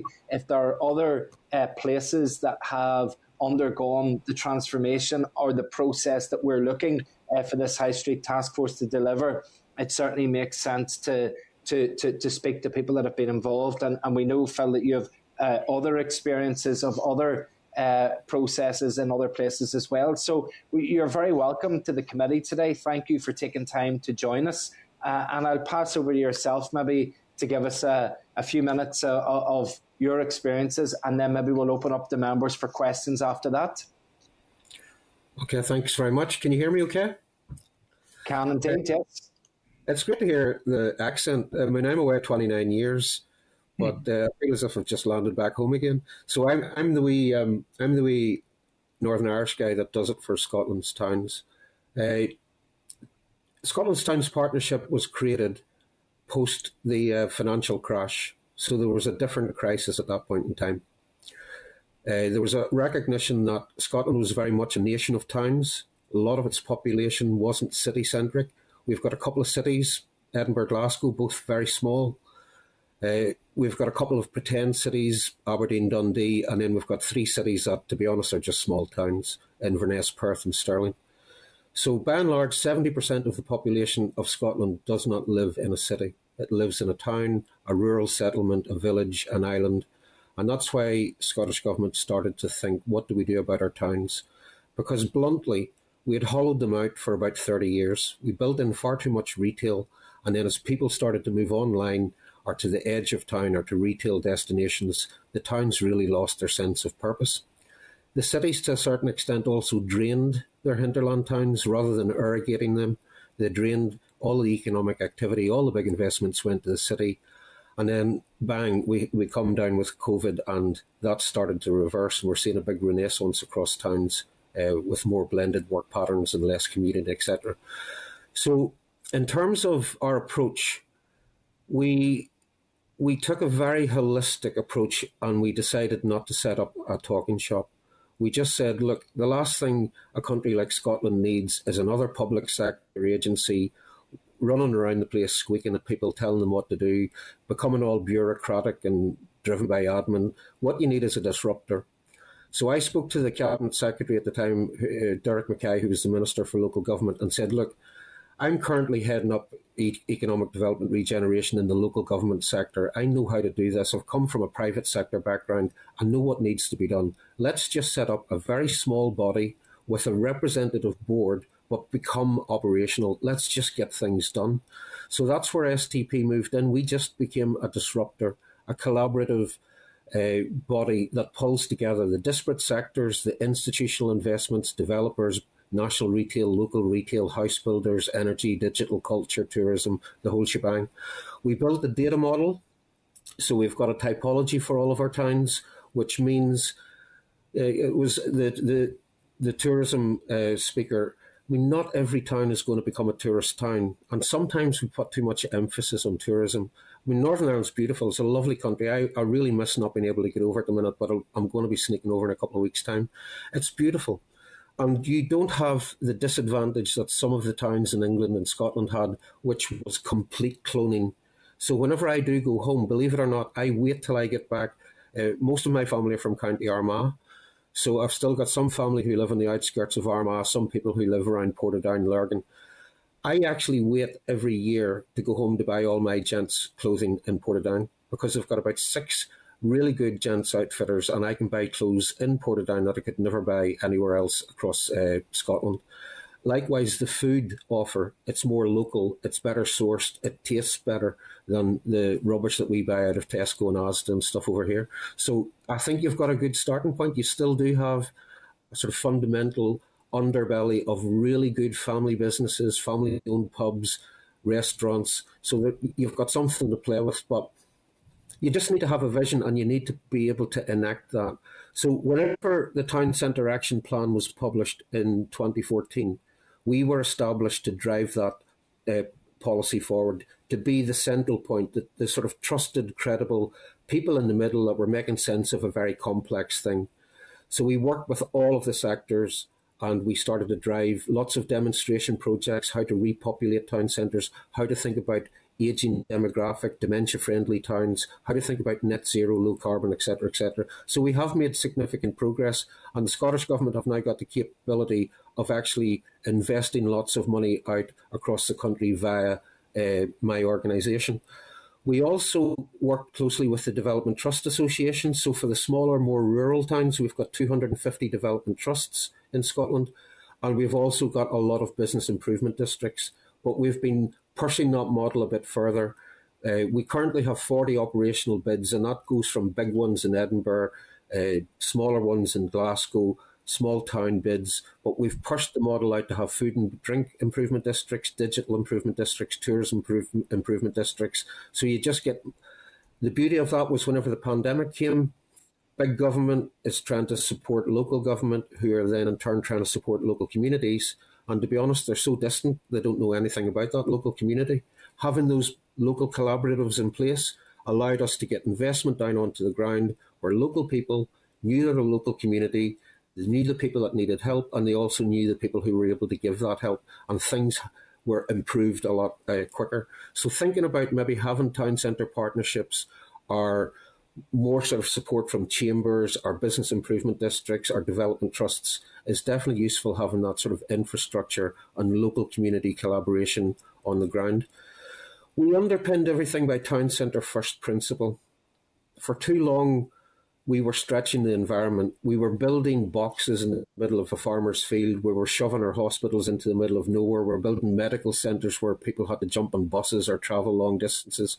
So the town centre first principle is basically now saying, if you're going to use public money for a big investment, you must think about the damage or the potential opportunity around your town. Could that not be located in the heart of the town centre to drive footfall, to reduce carbon footprint, and so on?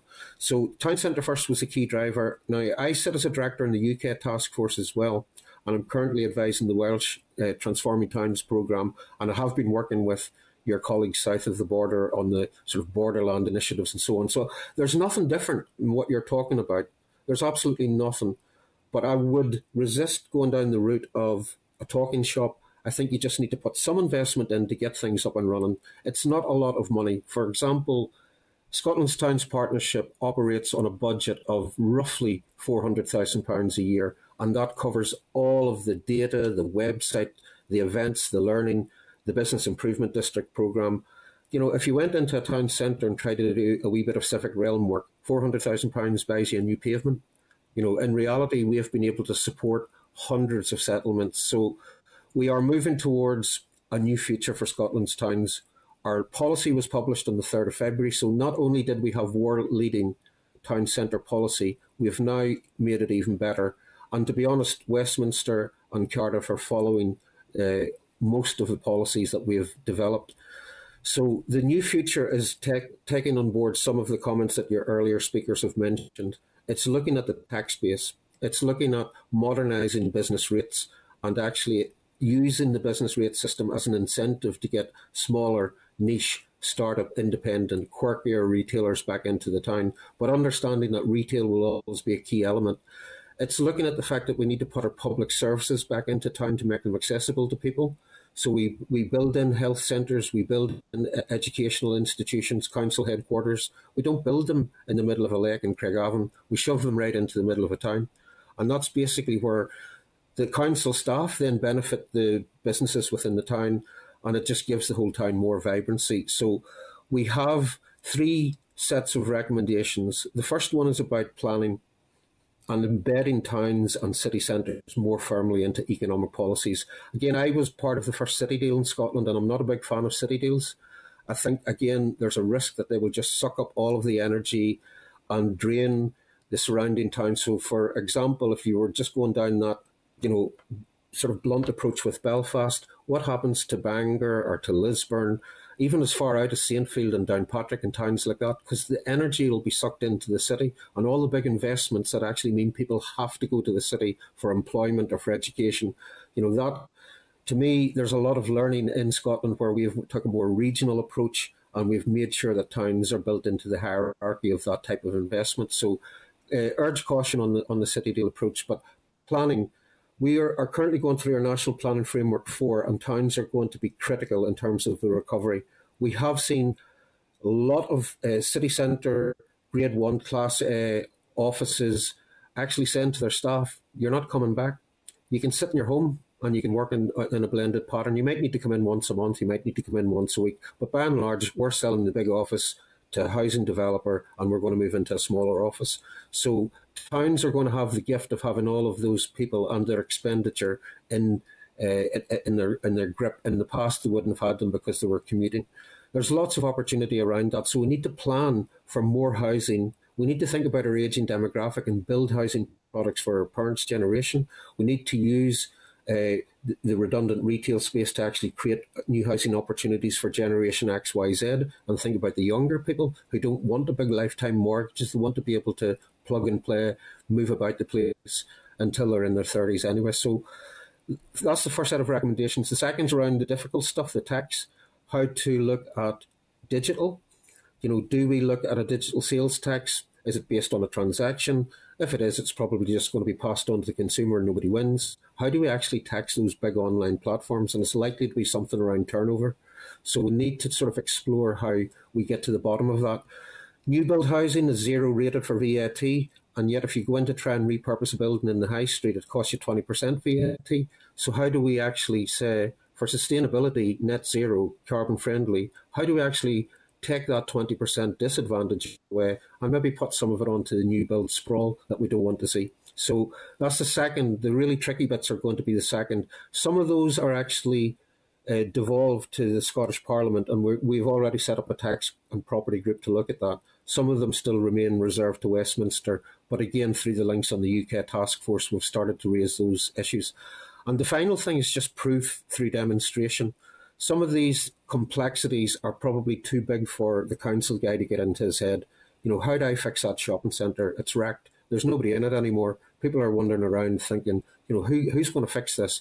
So we're looking at demonstration projects where we can get the public sector working with the right type of private sector and communities to repurpose things like shopping centres that are lying half empty, are really going to struggle long term, or to take space in the high street and let communities actually take ownership of that and let the communities decide what goes in there. And it could be around local production, it could be co-working environments, it could be young enterprise, etc., etc. So let's do proof through demonstration. We're just about to launch the Climate Action Towns programme, which again will encourage things like local energy systems, local community ownership of energy, micro wind generation, battery storage, electrification. And the government, for the first time, have really, really put their money where their mouths are. There's 275 million being put into the place-based investment programme and a further 500 million in the programme for government for active travel and the electrification of our town and city centres. Do you know, it's a time of really good opportunity. And in Northern Ireland, I think if your task force could actually get some form of small executive just to drive this forward and make sense of what is sometimes overcomplicated. You know, we just too much retail, not enough people living in the town. We've got net zero to deal with. That's, to me, a fairly simple thing to start making progress with. But I'll be honest, I've been picking up with Chris Stewart and the team. I'm more than happy to feed in moving forward in terms of acting as a sounding board, a sort of, I don't know, an expert advisor to a certain extent, because do you know what? It's my place. I might be in Scotland 29 years, but I'm still from Northern Ireland. It's my home. Anyway, that's me, blather over. Thank you very much indeed for that, Phil. And I suppose it did pop into my head that we've got a guy from the north that's working in Scotland that's advising England, Wales and the south that it's about time that we tapped into that resource and utilised that here for the work that we're going to do going forward. And thank you for giving us the experiences that you've had. I'm going to open it up to members for a conversation in a minute, and we'll follow our more sort of traditional model. So I think we'll bring the Vice Chair in next and then open up to members. But I suppose the one thing that struck me is just your concept, and I know this, to many people in Northern Ireland, this may seem strange, somebody from the Assembly asking what a disruptor is. But what is, I mean, when you talk about that sense of disruptor, what sort of things do people really need to be grabbing and shaking from the core to try and achieve that change? And do you mean by some of that, like the sense that like the civil service just needs to move out of its comfort zone and move and do things maybe that they wouldn't have done previously? What sort of disruption was needed? And I know it's with the small d, if we can say it like that. Yeah. The beauty of STP, why I said STP needed to become a disruptor, was the civil service is so constrained. You know, there's lots of bureaucracy and procurement, and this was an agenda that needed to be driven forward very quickly. STP needed to have that freedom, so we needed to be trusted and credible. We needed to be able to move across the different sectors. So in the morning, I'll speak to, Blackstone in the United States, an institutional investor who maybe owns half the shopping centres, who's no interest in the country whatsoever. In the afternoon, I'll be speaking with community groups. In the evening, I'll be speaking to the Cabinet Secretary. You needed somebody who had fleet of foot, that was able to work across all of that environment without the constraints of being stuck in civil servants, all the bureaucracy that goes along with that. But you couldn't be an outright private sector person, because then you would have lobbies and everybody bleating on about their specific industry. Something that you can gain comfort with is this is a long-term game. This is not a short-term fix. We know the trends around retail shift and citizen behaviour. We know the need for net zero. If you just piece this together bit by bit, you know, we're all doing 60 years of decline. You can't do that in 5 or 10 years. This is 20, 30 years worth of just getting the policies right. Start to punish the bad actors, the sprawl, the out of town.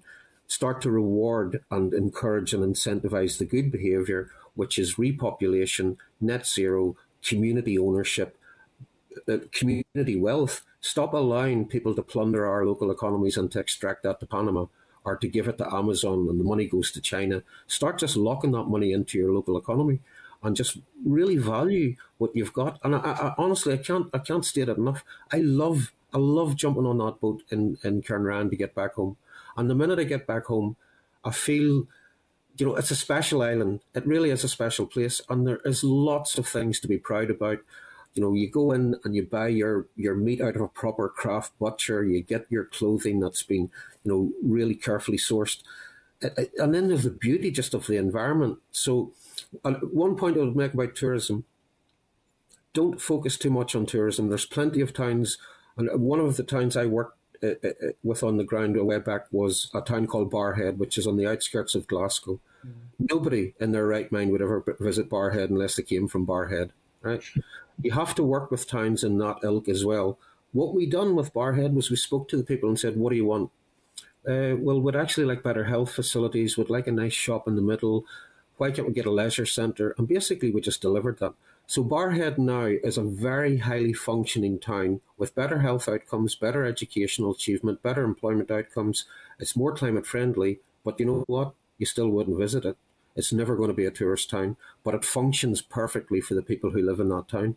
And that was done collaboratively with some public investment, but primarily the public investment was to give the private guys confidence that this place was going to be looked after. I spent maybe 25 million to kickstart it, and then the private sector came in with about another 90. So that there is a message that all of these, every single place can be improved, but it needs to be done collectively. And I think post-COVID, we've realised the value of having the community voice, the unheard voices within our society, bringing them to the table and think, how do we actually build better places that work for everybody instead of making some guy in Panama rich? Let's just keep the money to ourselves. Okay, Phil, thank you for that. So I'm going to pass over now to Doug, who's probably going to follow on with all the name checks of all those Portadowns and Craigavons and Lurgans, no doubt there.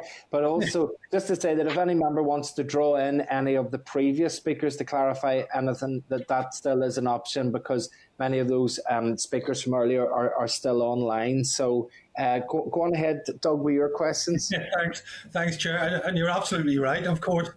Phil, really good to speak to you. Strangely, I used to live in Edinburgh and Kingussie and in Inverness, and a lot of the things that you're talking about, I know exactly what you're talking about. I'm now back in Portadown with a local butcher's right beside the office that I'm sitting in now. So I'm getting that real sense of what you were talking about in the town. But I guess here's the question, and it might drag in the team from Nilga as well in regards to this, is that you did talk about, the building of the out-of-town shopping centres like Rushmere by the Craigavon Lakes.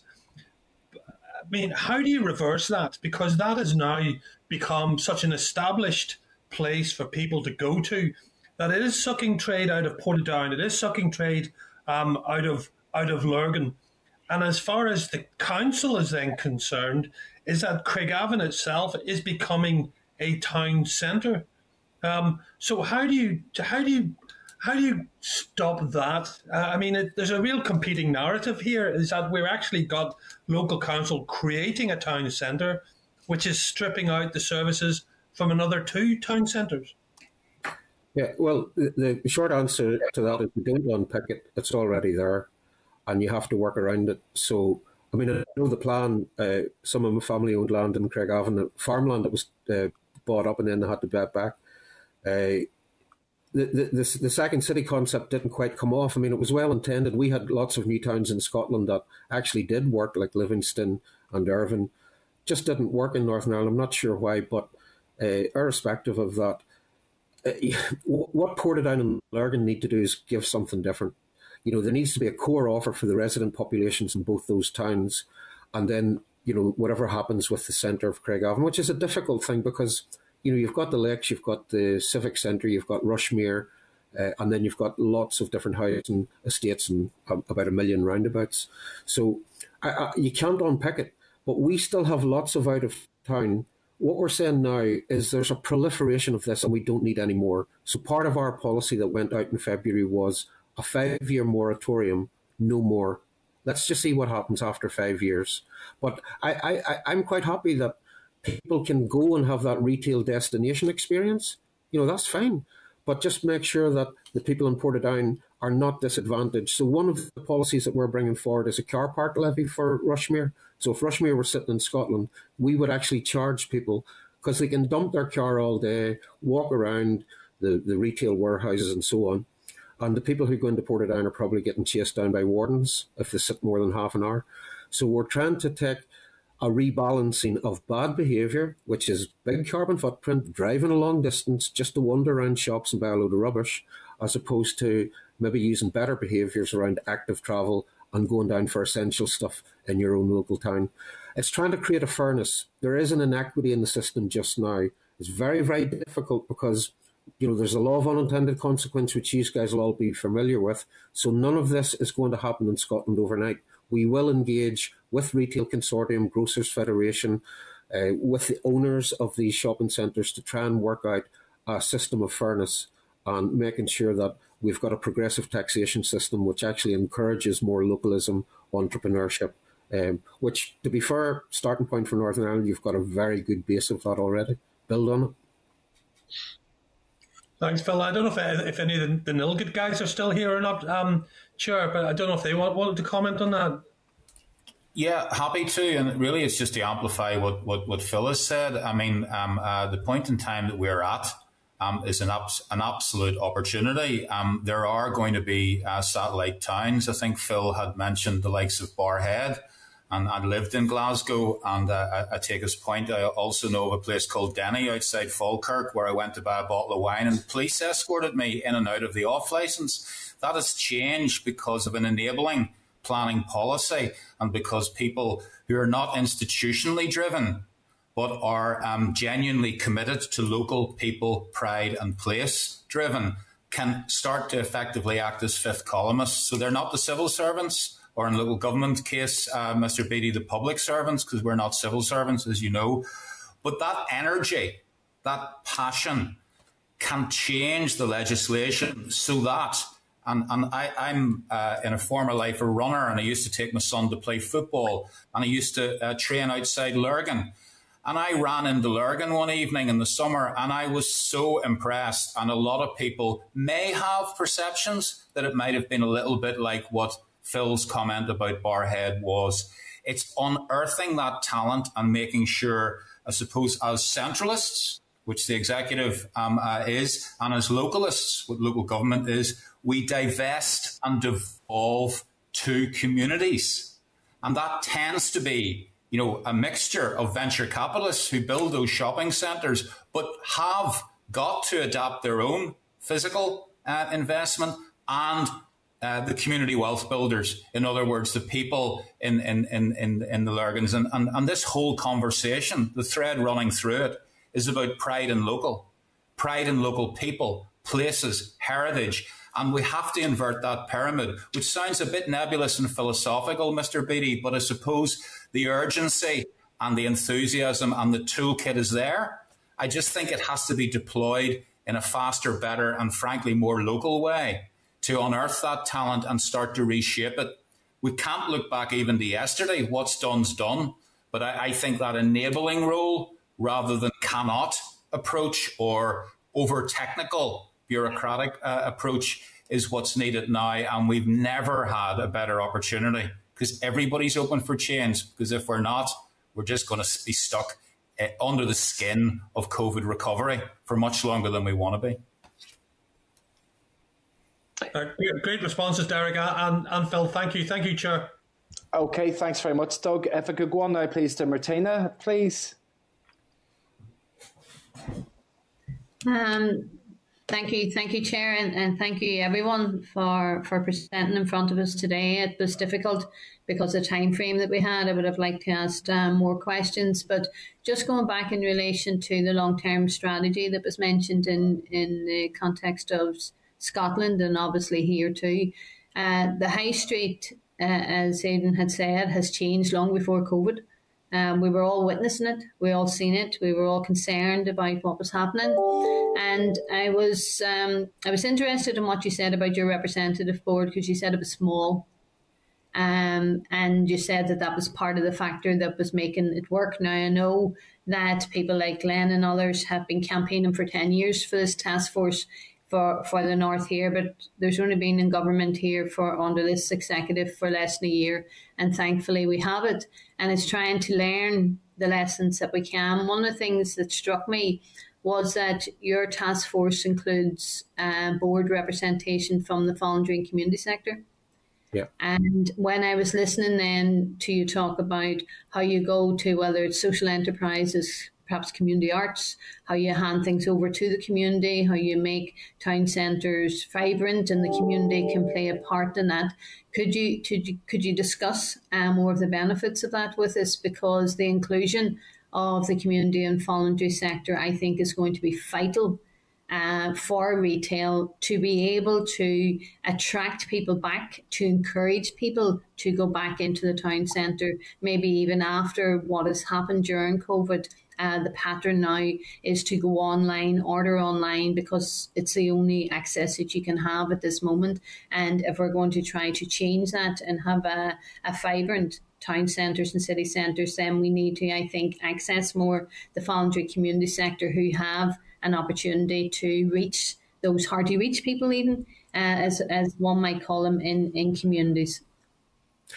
Yeah, that's a very valid point. We recognised early on that places are so unique, but they're just made up of stories and of people and communities, and we had let ownership and control of that go to absentee and extractive economic models, and now we're just trying to pull it back. If you don't bring the community in, they won't engage. I remember one of my projects in Barhead, we said to the local community, we'll build you a 4G AstroTurf pitch. Great. We don't want one. Give us half a pitch. And I never listened to them. I built them a pitch. Princess Anne turned up the next day. I got a call from the police. They've burnt it down. They poured petrol down the drains. They didn't want your stupid pitch. And I asked them why. And they said, listen, we asked for half a pitch. You give us a full pitch. Full pitch, we're poor. All the people around us are rich. Their kids will come down and book that pitch and it'll become part of they'll own it. And we'll be asked to guard their cars, and that's about the height of it. Give us half a pitch, because nobody wants to have half a football pitch. So build them half a pitch, and it worked. You have to listen to the people on the ground, genuinely.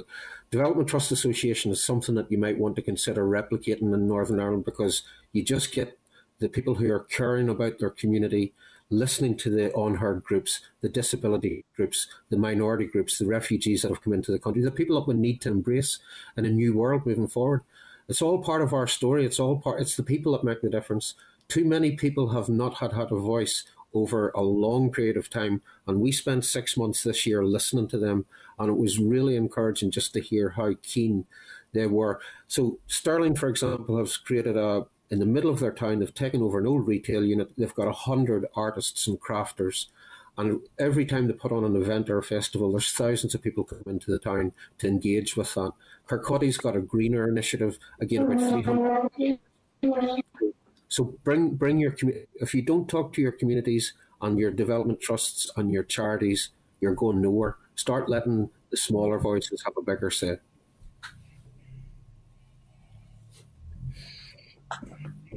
Okay, Martina, are you happy enough there? Yes, okay. So Trevor Clark, you're looking in next there, please. Thanks, Chairman. I'll tell you it is. It's just Colin Neal had been sending me a message in response to maybe comments I had made, and he'd like an opportunity maybe to come back in. He had no forum to contact you through the chair, but I think he wants to address something that I had said, and I think that would only be a bit right to give him that opportunity.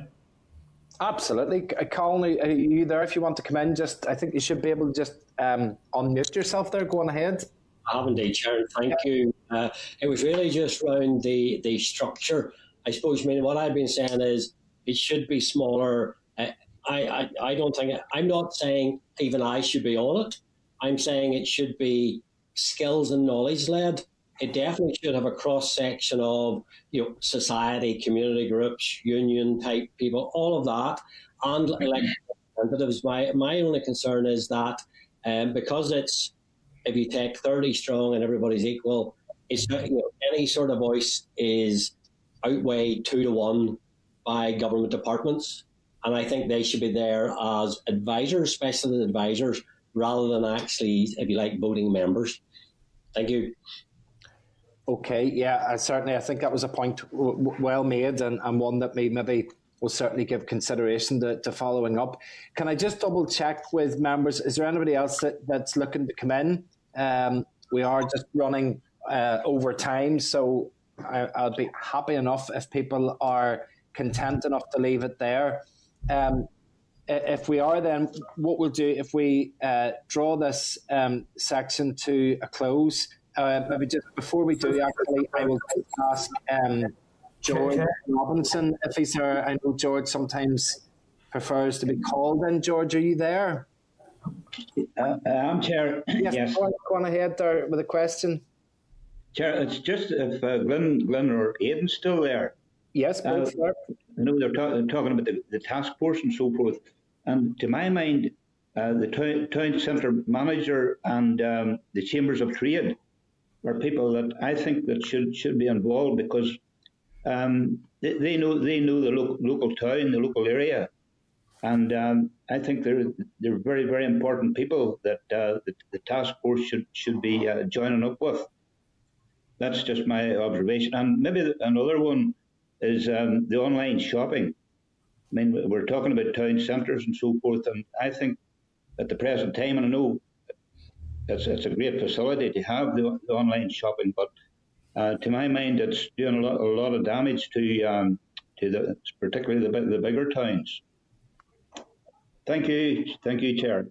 Okay, thanks very much. But maybe Aidan or others, maybe expanding on that, is there a model potentially that if we've gone too big with the 30 members and not enough advisors, is there an opportunity for input on a more local level that could cascade up the way into a task force? Could the task force have some layers below it? You don't want it to get complicated and too big, but maybe just dovetailing on what George has said there. Aidan, would you have any thoughts on that?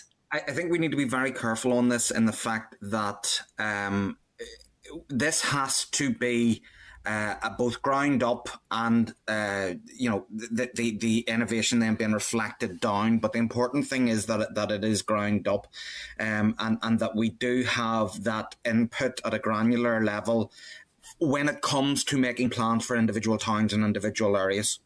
As far as the premise is concerned, there is going to be a need for strategy. There is going to be a need to vision, as far as vision, and those subgroups are going to be hugely important. Just like as Colin said, I don't need to be a member. There are other people who should be brought in as far as expertise and whatever. I sort of look at the wider picture stuff when it comes to the rest of Europe and what's happening across the UK and that sort of thing.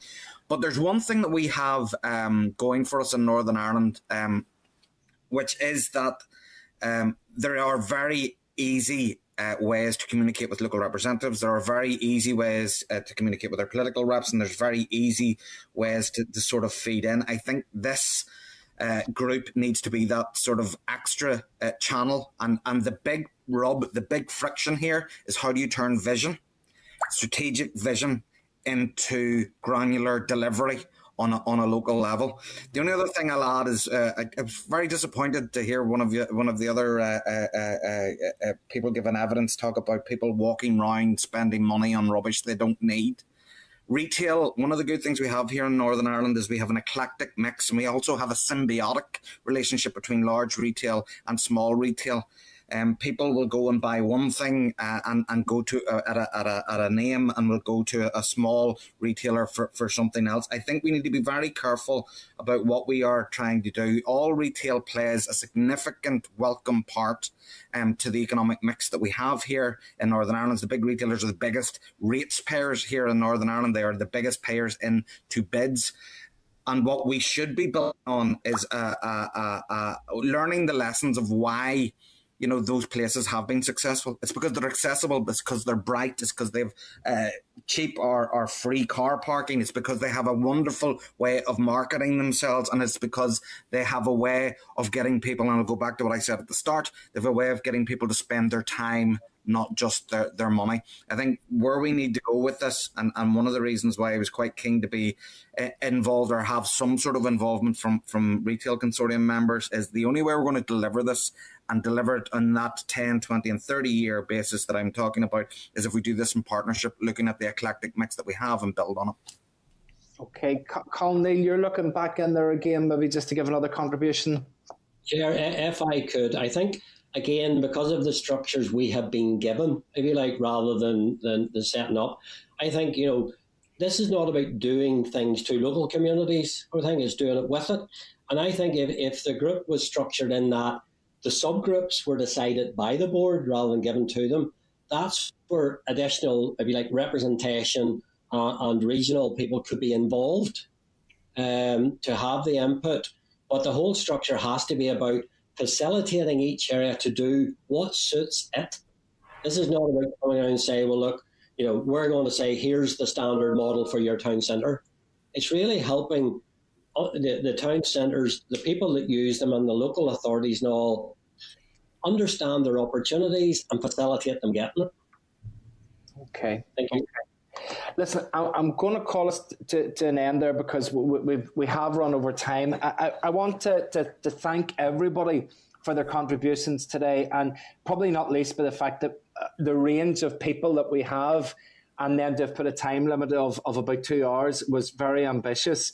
I think that there isn't one of you from your respective sectors that we couldn't have brought in and spent 2 hours talking to. And I think if there's one thing that the committee has been keen that it wants to do, it's very clearly to send the message, I think, along with the executive, that the revitalisation of the high streets right across Northern Ireland is a key priority. It is something that we want to see happening because that need was there pre-COVID, has been exacerbated by COVID, and will be there when COVID goes. And I think if we can even use some of the agility that government has learnt over the last sort of 12 months in being able to deal and respond with issues, I think that type of model going forward may be something that will help us to give some very important first aid to the high street when it really, really needs it. So I know that each of you are involved in sectors that we will undoubtedly be in contact with again in the period of time ahead.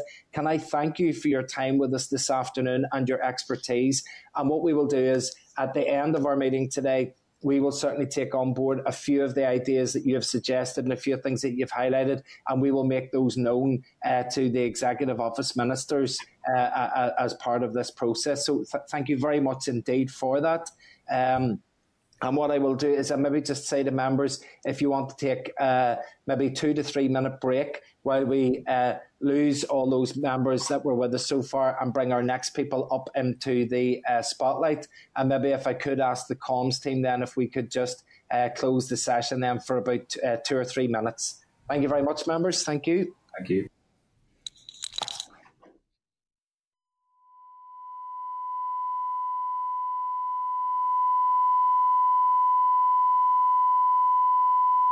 This is the Northern Ireland Assembly Committee Room 30. This is the Northern Ireland Assembly Committee Room 30.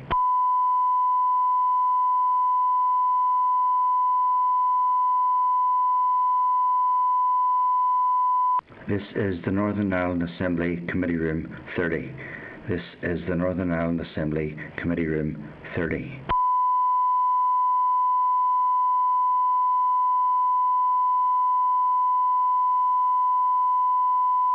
This is the Northern Ireland Assembly Committee Room 30. This is the Northern Ireland Assembly Committee Room 30.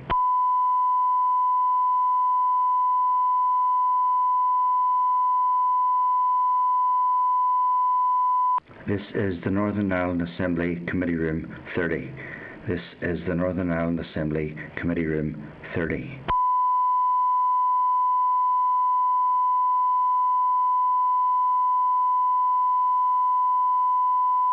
This is the Northern Ireland Assembly Committee Room 30. This is the Northern Ireland Assembly Committee Room 30.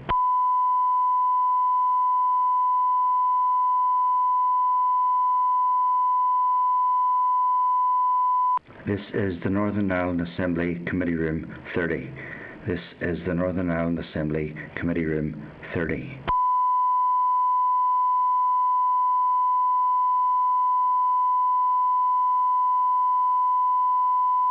This is the Northern Ireland Assembly Committee Room 30.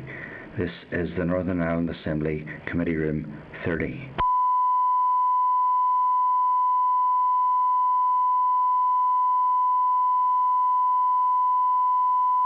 This is the Northern Ireland Assembly Committee Room 30. This is the Northern Ireland Assembly Committee Room 30.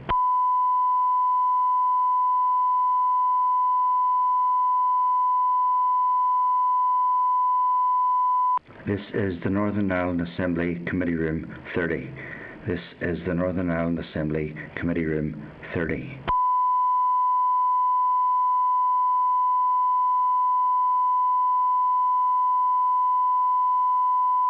This is the Northern Ireland Assembly Committee Room 30. This is the Northern Ireland Assembly Committee Room 30.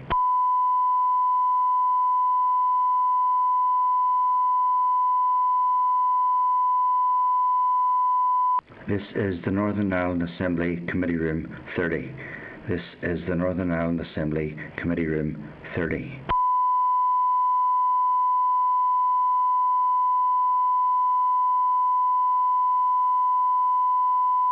This is the Northern Ireland Assembly Committee Room 30. This is the Northern Ireland Assembly Committee Room 30.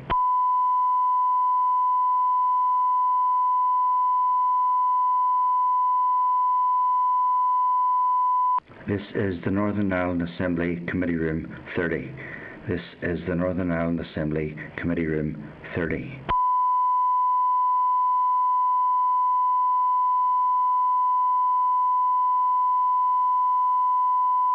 This is the Northern Ireland Assembly Committee Room 30. This is the Northern Ireland Assembly Committee Room 30.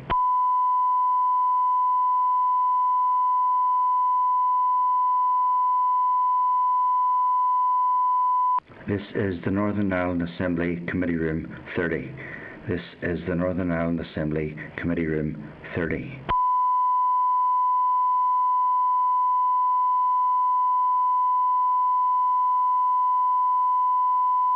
This is the Northern Ireland Assembly Committee Room 30. This is the Northern Ireland Assembly Committee Room 30.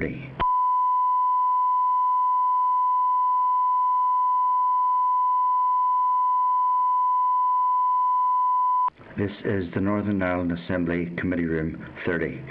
This is the Northern Ireland Assembly Committee Room 30.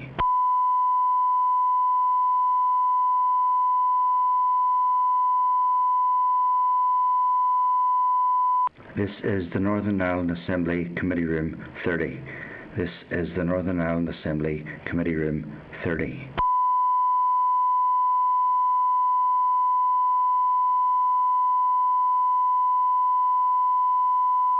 This is the Northern Ireland Assembly Committee Room 30. This is the Northern Ireland Assembly Committee Room 30.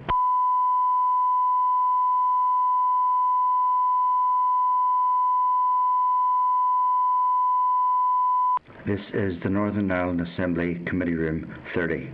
This is the Northern Ireland Assembly Committee Room. That's us back online again.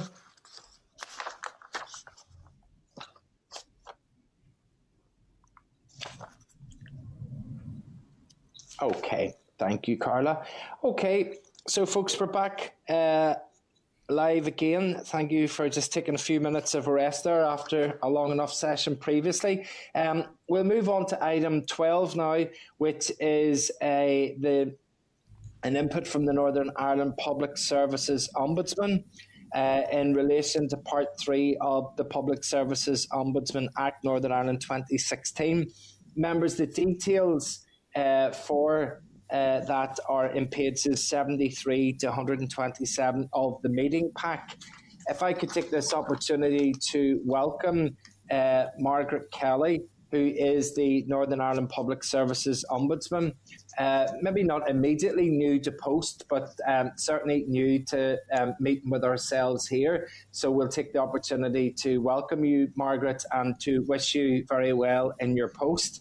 I think I can see that you're joined today as well by Sean Martin from the office. So we would like to welcome you to the committee today. And maybe what we'll do is we'll just pass over to yourselves and let you give us the short introduction to the issue that you're looking to update us on today. And then we can open it up for clarity and question from members after that.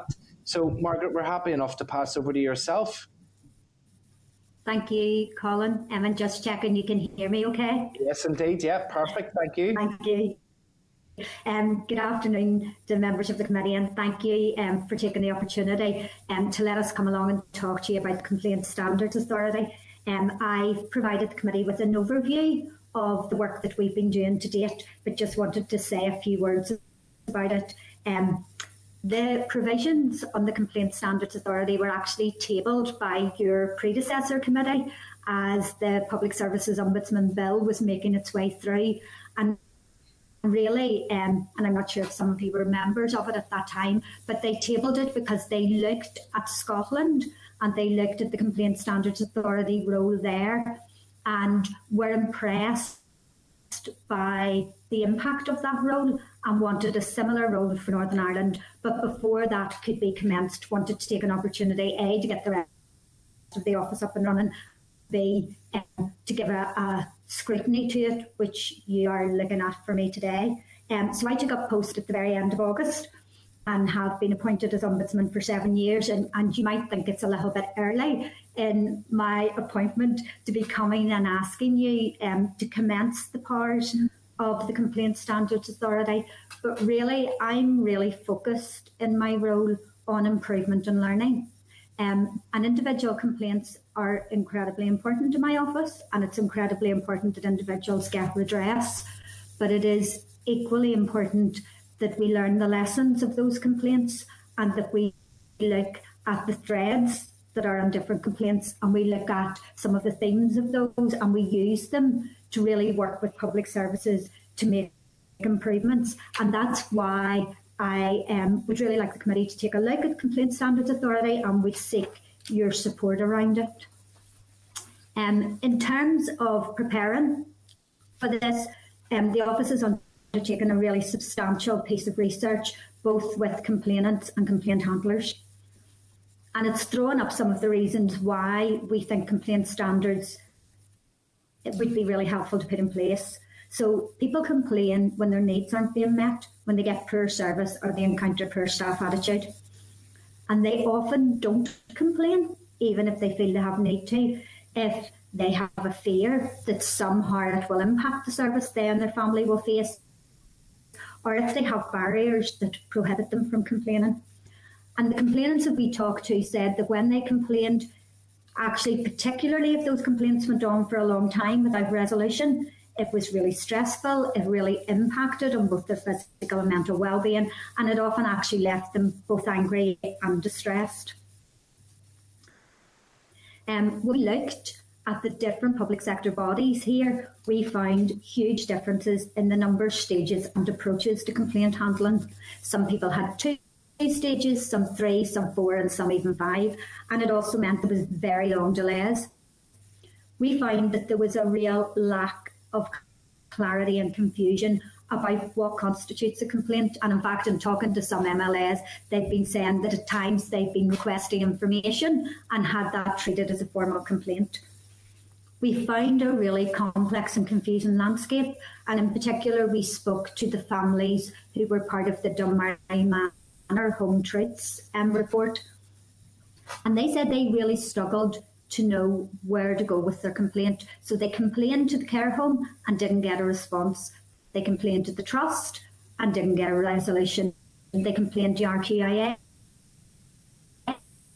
Going round and round the complaints landscape that wasn't clear for them and didn't give them resolution or redress. Now, I would say that those families did not come directly to NIPSO, and I do think that's an issue for us about doing some more reaching out and engaging, but it's also an issue about just how confusing that landscape is. We also talked to complaint handlers and complaint managers, and they really felt their role was crucial, but also really quite complex and challenging. And that was particularly the case if they were the part of a large multi-departmental organisation. And they felt that often they needed access to training and support that wasn't there for them. And the other thing that the research found, which I think would come out of Complaint Standards Authority, was that there is no clear overview and data on the number and types of complaints they take or indeed the outcomes in terms of whether or not they are upheld and what changes they bring. So the research for us showed a complaints landscape really in need of some clarity, some streamlining, and lots of support and guidance. The complaint standards function has been in effect in Scotland for just coming up to 10 years, and it is now that they are beginning to see the real benefit of having a clear system in place and the real benefit of being able to learn the lessons. Both Wales and Scotland have already powered, don't, but in fact have chosen to put a complaint standards approach in place on a voluntary basis because they recognise both for complainants and complaint handlers and also public representatives the need for that clarity. Part of our strategy and planning has been to review and take account of reports where complaint culture and complaint handling have been identified as a real issue. So the Home Truth reports, the review of leadership and governance in Muckamore, and the O'Hara report. And I think if you look at all of those reports, those early opportunities to really deal with those complaints properly and appropriately, and if they had reached the end of the stage where the body itself could deal with them to refer them on in the right manner, where I think missed. And if you look at somewhere like Muckamore, the fact that there was no complaints actually should have been a real red flag, because actually a good service does get complaints because it is open and listening to people. As part of our preparation, we really increased our engagement with public bodies. And in fact, this morning I was speaking to one of the chief executives of one of the local councils who would come under the Complaint Standards Authority. And they were saying they would actually welcome support to get their process down to 2 stages, to have a clear set of principles, to have a clear complaint handling scheme. So we have found a will, and also in terms of the complaint handlers in public bodies, they've already begun to form informal networks, which are the kind of approach we would use to support the development and implementation of the scheme. So if the committee scrutinises and supports Complaint Standards Authority, what does it actually mean? So it would mean that we would have a draft statement of principles that would actually go to full public consultation, which would be the principles around actually making and handling complaints. And that statement of principles would also have to come to the floor of Assembly for resolution. So we would go publicly consult with bodies, and then it would come to the floor of the Assembly.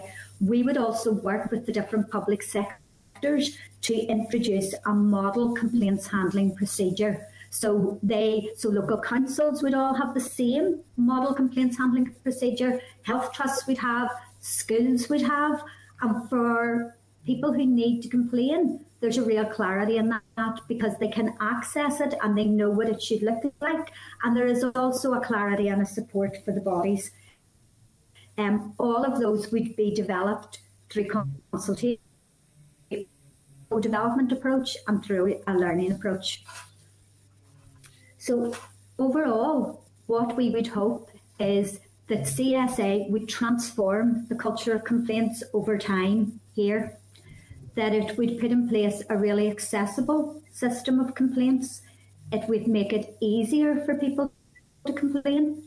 It would allow for a real focus on early resolution of complaints, and it would also deliver effective redress for those who are complaining. In terms of you as public representatives, we think it would show a valuing of complaints culture. It would simplify complaints. It would allow for data on complaints and allow you to look at the different public sector bodies and understand that process of complaint. And I know when I talk to other MLAs, they often talk about the people who come through their constituency offices and complain and what that experience is like. And hopefully for those people and for you in your role, it would make that clearer, easier and more effective. So we have outlined how we would approach it. and I'm more than happy to take questions in terms of any of the information we've provided. Margaret, that's great. Thank you very much indeed. And I suppose you definitely should be talking to a room full of people that are keen and eager to engage with yourself, because as you've highlighted, much of the work that we do within our constituency office is about relaying problems and concerns that people have had with various public bodies and the sort of complaints that they have. And I suppose on that vein, maybe there's two questions that I wanted to ask. Maybe one was, could you just take us through the very procedural basis of what we have to do as part of this? Because obviously, as you say, it did maybe begin life in a previous committee with chaperoned the department that's not there. But just it come to us, if we are happy with what we hear from you today, etc., what would happen next? And the other question that I have is about, how do you think that we can move to, I suppose, to a space where complaints are certainly not seen as positive, but that they are seen as something that we can learn from, that we need to be open to them, that we need to extract the learning from them to make the services better, so that people don't feel that they have to hide their tracks when there's a complaint, that they have the space to go, right, okay, look, didn't do it great there, let's take the learning and this is what we can do going forward. How can we move into that space? Okay, so in terms of procedure, NIPSO have written to the Assembly Commission to ask them to commence this part of the Act. And as part of the Commission's consideration of that, they have asked the Assembly Audit resources, and the Assembly Audit considered that and written to confirm that in terms of our budget, there are appropriate resources in there. So what NIPSO have, or what the Commission have asked your committee to do, is just to have that scrutiny conversation with NIPSO. So to look at what we have given you in terms of what the Complaint Standards Authority would do, its aims, its approach, how we have set out our process for engaging with public services, and how we would take the process forward. If the committee is content, after discussion with me, that we have done that appropriately, then you would write to the Commission to say that you are content for CSA to be commenced. That doesn't mean we begin right away. What that means is we'd be allowed to draw down on our budget to put some staff in place, and then we would do our public consultation on the Statement of Principles, and that Statement of Principles would then go to the floor of the Assembly and once that was approved by the Assembly, then we would actually begin looking at the different public sector bodies, dividing them into different sectors and deciding which sectors we are going to work with first, because it won't be possible for us to do all of the sectors at once, but we would hope in the first 18 months to have 2 sectors through, and we've developed, as you will see, a set of criteria for which ones we might choose to go with first. So in terms of the second, and I think Sean might want to come in and say something on this. So I actually think it is really, really important that complaints are seen in a positive light. And I think that's about culture. And it's, in some respects, most of us, when complained about. So I think it is about creating a space that allows people to try and resolve that early. And the CSA procedure would actually give people around 5 days to resolve a complaint at its source as early as possible before moving to an investigation stage. And I think it's that opportunity that can really begin to change that culture. For me, it is also about buy-in. So I think you need buy-in to complaints at the most senior level. And part of what I have been doing is really engaging with chief executives and with the different bodies to get their buy-in. So I think CSA plays a crucial role in this, but it's also about us as NIPSO pulling together some of those threads and themes and learning, so that there's a space where people begin to see complaints as something you can learn from rather than a negative. Sean, I'm not sure if there's anything you'd like to say on that. I think just in terms of adding to that, there is the structural piece around CSA, which is the standardisation and the simplification and the clarity around process. But I think, as Margaret has alluded to, the big issue here is a cultural shift, and I think part of how we would hope to achieve that is through engagement and through training and resources so that people feel equipped and able to deal effectively with complaints, that they don't become defensive, that they see things as an opportunity to learn and improve. So I think, we see training and support actually as we move through the sectors as really important for that cultural change. The model complaints handling procedures will give us that shift in terms of the structure around it, but actually to really achieve it is that cultural change where people actually do start to see, complaints as something of value. They're the feedback from the citizen. They're their experience of dealing with your service, and you want to know about that. If they don't tell you about it as a complaint, they will be saying it to people anyway, so you're better hearing it and then adapting and improving your service, so that getting people to recognise the value of people's stories through their complaint and making the change and learning from that. Okay, thank you for that, John. Thank you. I'm going to ask Doug. Doug, do you have anything you want to come in on there? Yeah, thanks, Chair. I'm very briefly, Margaret, thank you for that. I guess I'm very supportive of this in many ways, but there is information I would like to have. But can I ask you just sort of one question with two parts to it? I can see the issue about you can only do certain sectors at a time, and those sectors where most complaints get are likely to be planning and health.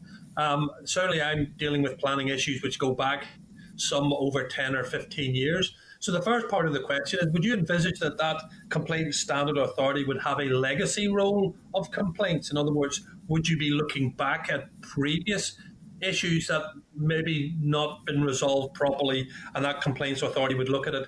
And the second part of that, and I raise it deliberately and not directed at you, is what if the complaint is against your office? If this is your complaint standard authority, but the complaint is against you, who looks after it then? Thank you. Okay. Thanks. I'll come back on both of those, but I'll also ask Sean to come in case I get some of the technicality wrong.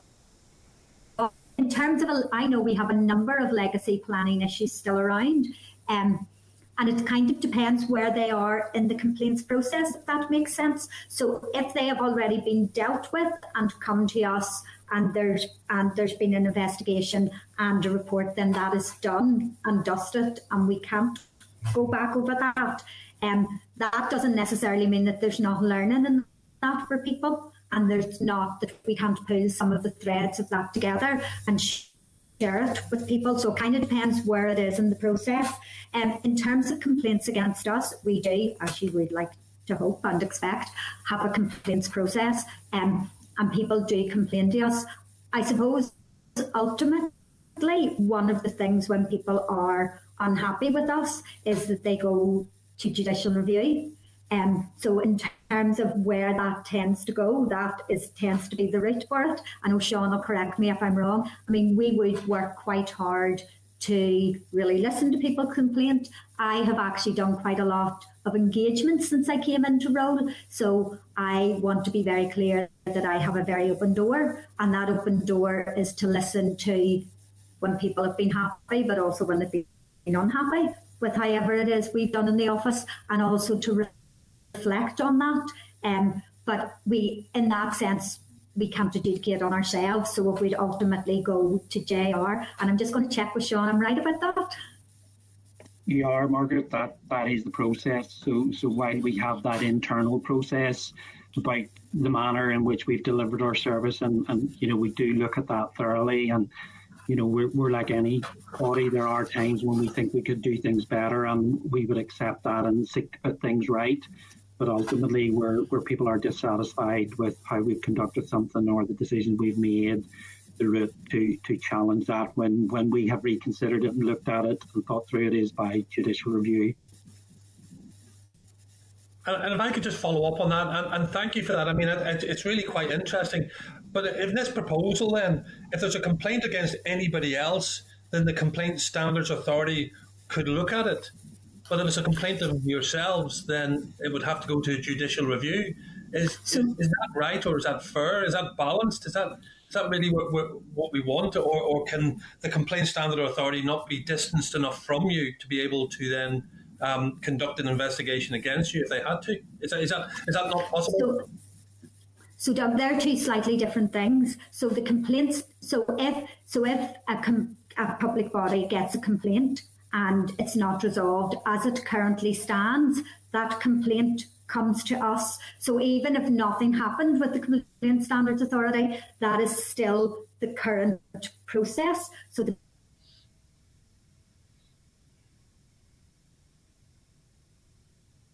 investigate that and honor both the complainant and the public body the opportunity to comment on the draft report and take account of it, and then we'll come into a decision. So that stands almost regardless.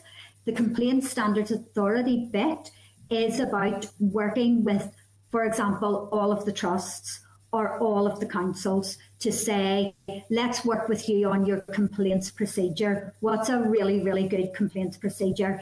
2 stages. Let's set out the amount of time that each stage will get. Let's set out what a complaint actually is. So this is how you know it's a complaint. And let's help you set out what kind of investigation you conduct. So whereas when you get a complaint and you can't resolve it initially and it goes to investigation, what should you be doing to make that a really good investigation? So that the Complaint Standards Authority role is actually about supporting those public bodies to have really, really good complaints procedures and complaints procedures that are similar in each sector, so that if you go as a citizen to complain, you know that there'll be 2 stages to this. This is how it will happen. So a bit about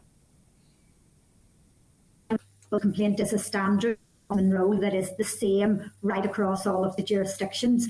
This bit is about really supporting each public sector set of bodies to get the best complaints procedures and approach possible, and then for us to be able to have that data to share publicly around the numbers, the kinds and the outcomes. Does that make sense? No, it does, Margaret. Yeah, I mean, you're dropping out a little bit, but I got the gist of what you're saying, and thank you. I mean, I need to come and speak to you sometime about Warringstown, Grange and Rath and Knockeye Bay near Banbridge, but I'll leave that to another day. Thank you very much. Thank you, Chair. And I have an open door. I've been saying and I mean it, I have an open door, so please do. That was a great wee slide there, Doug, to try and get sorted in there. So, okay, Pat Sheehan, you're looking in there. Thanks, Chair, and thanks very much for your presentation, Margaret. I mean, I don't think anyone would disagree with you that we need a streamlined complaints procedure, and Doug there highlighted the planning problems, but I want to major on the issue around the health service. And I have been involved while I was on the health committee in numerous scandals where literally hundreds of people had complaints and grievances about the treatment either of themselves or of their family members. And you've already mentioned Mucklemore yourself. You've you know about the neurology. You mentioned hyponatremia and other issues. And they seem to keep coming at us. The Home Truths report was another issue. And part of the difficulty is that people often get pushed from pillar to post. So, I mean, I get the impression that the ordinary person in the street thinks the RQIA is there to deal with complaints, and they phone up the RQIA, and the RQIA say, no, we don't take individual complaints. And then they're pushed to the Patient and Client Council or the Public Services Ombudsman. And, you know, it's not right that if somebody has a complaint, particularly if it's a serious complaint, that they get sort of pushed around like that. So a streamlined complaints procedure, particularly in the health service or relating to the health service, would be very welcome. However, there are a couple of problems in relation to that. One is culture, and the other is accountability. And I'm talking about accountability at a senior level. And just on the briefing paper that we got, it says in it, and I'm referring here to the hyponatremia inquiry. The inquiry highlighted that doctors and other healthcare professionals do make mistakes and must admit to those mistakes when they are made. It is also vital that there is learning from these mistakes and everything possible is put in place to ensure they're never repeated. Now, the major problem in hyponatremia wasn't so much that a mistake was made. And if you talk to patients or their families who have been on the wrong end of mistakes that have been made, the vast majority of people accept doctors, like the rest of us, are human and will sometimes make mistakes. The problem in hyponatremia was that mistake was covered up, and the senior management in the Belfast Trust circled the wagons and set about trying to protect the reputation of the trust rather than dealing with the issues that were there. And to a large extent, that problem still exists. And one of O'Hara's recommendations was that there should be a duty of candour on all employees in the health service, and that it would carry a criminal sanction if individuals weren't candid. And there's, from what I can gather, fairly widespread resistance to that recommendation within the health service. So that's part of the issue of culture that exists in there. The other issue is accountability. And you mentioned Muckamore as well. And Muckamore, you said there had been no complaints, and that should have raised a flag in itself. But I have talked to quite a number of individuals who had made complaints even before the actual scandal that's being dealt with now as subject of a public inquiry came to light. And the only reason it did come to light was because CCTV was operational unbeknown to the people in Muckamore, including staff and patients. And it's just hard to believe that the abuse of patients in Muckamore only began when the CCTV started running. It had obviously been going on for a long, long time, and it was part of the culture in the place. And the difficulty is, and I've no doubt that people will be held to account for the actions they were responsible for, and I hope that does happen. But no one at a senior management level is taking responsibility for any of that. And, you know, you've highlighted reasons, it was outside the sort of geographical area of the Belfast Trust. It was sort of under the radar a bit. The Belfast Trust didn't really keep a close eye on it. That's not good enough. And, you know, I've mentioned this many times before about the Zimbardo experiment that was carried out in Stanford University, where an experimental prison was set up and students were just randomly assigned to be a prisoner or a guard. And within a very short space of time, that experiment had to be abandoned because the guards were abusing the prisoners. Now, the learning from that is where there isn't proper oversight and accountability, and where some individuals have power over others, there's going to be abuse. And for that reason, and that reason alone, when senior management doesn't keep a proper eye, particularly in situations where there are very vulnerable patients, abuse will take place. And we saw the same thing happening in the in the neurology scandal, and that's been well documented as well.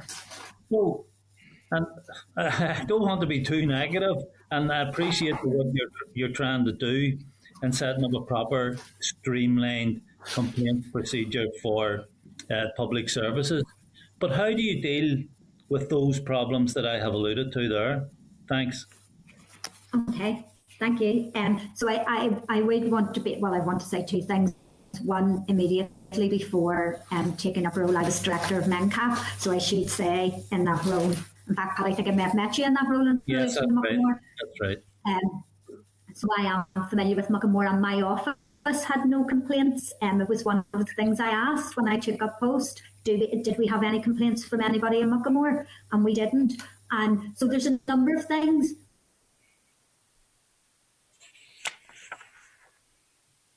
You have to be tenacious and determined. So you have to go of the public body and ask, A, you have to be brave enough to complain.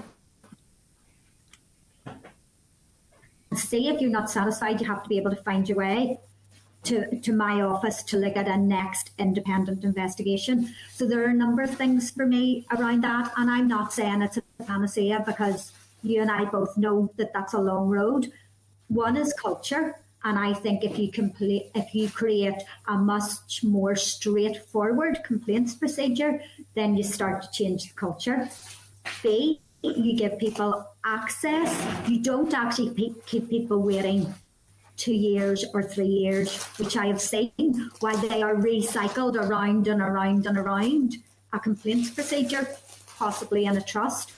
You put a really clear defining timeline on that. You say you've got 20 days to investigate this and give the person a response. And if the person isn't happy, then they can come to the Ombudsman's office. So I think if you put it in place, you might prevent some of that where people just get given information and don't actually get to any resolution.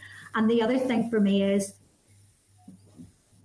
you start to shine a light where those trends are. So if you'd had the data around the number of complaints in Muckamore and in different hospitals and in different settings, then public representatives would have had that data and might have said, why is that so low? What's happening there? So there's a number of things for me. Sorry to interrupt you. I just want to mention one issue in relation to Muckamore, because it's not true that there was no data. In Muckamore, for example, the use of seclusion was documented, and in some instances, although seclusion was only supposed to be used as a very last resort, on occasions, patients were put in seclusion 70 or 80 times a month. And when I spoke to the RQIA and asked them why that didn't raise a red flag to them, they didn't have an answer. So here was the regulator coming in to carry out an inspection. They had the data and they didn't do anything about it. And those are problems like that need to be resolved. And I would say that data wasn't in the public domain. Margaret, just before you come in, I get this is a really important issue, and I respect Pat for that, but could you give your answers in principles rather than specifics? Because otherwise I don't want this to get into that, because then everybody will want to come in with their own specific issues. But I think Pat's making some really valid points about the principle of where these things are happening and there are red flags. Where will this new policy come in and manage those red flags that are there? And I think what it will do is highlight those areas. I mean, it will take a period of time to put in place, but that data will be in the public domain, and people will actually be able to look at it and examine it. We will look at it and examine it, and it'll highlight where there are some of those issues. Okay, thank you. Okay, thanks for that, Pat. They're really important issues, and I know that from the discussions in the Health Committee as well. And Trevor Lunn, you're looking in next there. Yeah, thank you, Chair. Just briefly, I'm interested in the discussion so far. Am I right in thinking that under the procedure that you're now proposing, that if an authority was deemed to have just refused to cooperate with this protocol, would you have the option just to make the award against the authority without further ado? Or what procedure would you have to follow through to make them play ball? So, clarify, are you saying if we were working with, for example, all the councils and one of them said we're not prepared to sign up to this or we're not prepared to be compliant? Well, is that what you mean? If they were guilty of what so many authorities have been guilty of over the year, and I'm not boy with the details, but I've got one on my desk here. There's only a dispute over £100. It started in 2012. It's still going on. It's against the care home and one of the trusts. £100. And it's gone dead for the last year, obviously, but prior to that, I was tearing my hair out trying to get any action at all. And I just wondered, maybe with a threshold, if it would be possible that you could just say, okay, we've had enough of this. We fight in favour of the complainant. What about it? Well, and those complaints would come. Even now, a complaint like that, if you've exhausted the public body's procedure, can come to the Ombudsman's office and we can take a view on it. We can investigate and take a view. So that is something that could happen even now. And if people weren't compliant, then we have, and I maybe ask Sean just to say a wee bit about that. So people said, if we're not prepared to implement this, we're not prepared to be clear about what our complaints are, or we're not prepared to sign up to the statement of principles, then there is a process for us to work with that authority to get them to be compliant. And I suppose eventually, that if an authority absolutely refused to comply, that would probably come back to the Assembly for the Ombudsman. And Sean's nodding his head at me, but I'm just going to ask him to check. Yes, Sean? Yeah, I think that's right. So I suppose there's two issues, Trevor, from what you've raised. There's the broader issue, which is about non-compliance with the complaint handling procedures. So if an organisation in its entirety wasn't prepared to sign up to the new standard we set, then there are provisions within Part 3 of the Act to enable us to make them put in place a procedure that's compliant. Then there's the issue about individual complaints which are caught in the hamster wheel but going nowhere, which really the Complaint Standards Authority is about dealing with. It is about the organisation seeking to resolve and trying to resolve as many of them as early as they can. If they can't, then looking at it. And then if they haven't resulted at that point, the person comes to the Ombudsman as the final part of the complaints process or a final adjudication on it. While we can't say, because the decisions we make are based on the evidence that's presented, but ultimately that is the role of the Ombudsman to make an adjudication on that. If that then isn't accepted, then as Margaret has alluded to, there's a process where we can bring that matter before the Assembly to say that the Ombudsman has made a recommendation and the body has not accepted and implemented that, for their attention to the appropriate committee, I would assume. Yeah, thanks for that, Sean. I mean, I'm assuming that if the Assembly hadn't collapsed in 2016, this would have been up and running long ago. And I think it's certainly its time has come. If you went round to every MLA here, you would discover similar frustrations around these complaints. So, and just the last thing on the situation that Doug raised of a complaint against yourselves, presumably that would be a complaint on the basis of the decision you have made. And I imagine that even at the moment, they just go straight on to judicial review if they won't accept your finding. That's still the case, isn't it? Yeah, I'm nodding my head. Yeah. I mean, obviously they have to have leave for judicial review, which is partly about, is there enough evidence there to suggest that our decision was an error or was not appropriate? But yes. Yeah, okay. Well, I hope you can progress this as quickly as possible. I've had a fair bit of dealings with your organisation. I've never had a complaint against about the way you've dealt with them. And I'll go back to two previous ombudsmen. And I just hope this progresses quickly. Thank you. Thank you, Trevor, and get in there with that query about your £100, whenever that is good, and that will be sorted out, hopefully. Okay, George, I can see your hand covering the camera there. I assume that means you're looking in for a question. Do you want to come in there? Yes, I do, Chair. Yes. Okay, go ahead. Just to thank Margaret and Sean for their presentation today.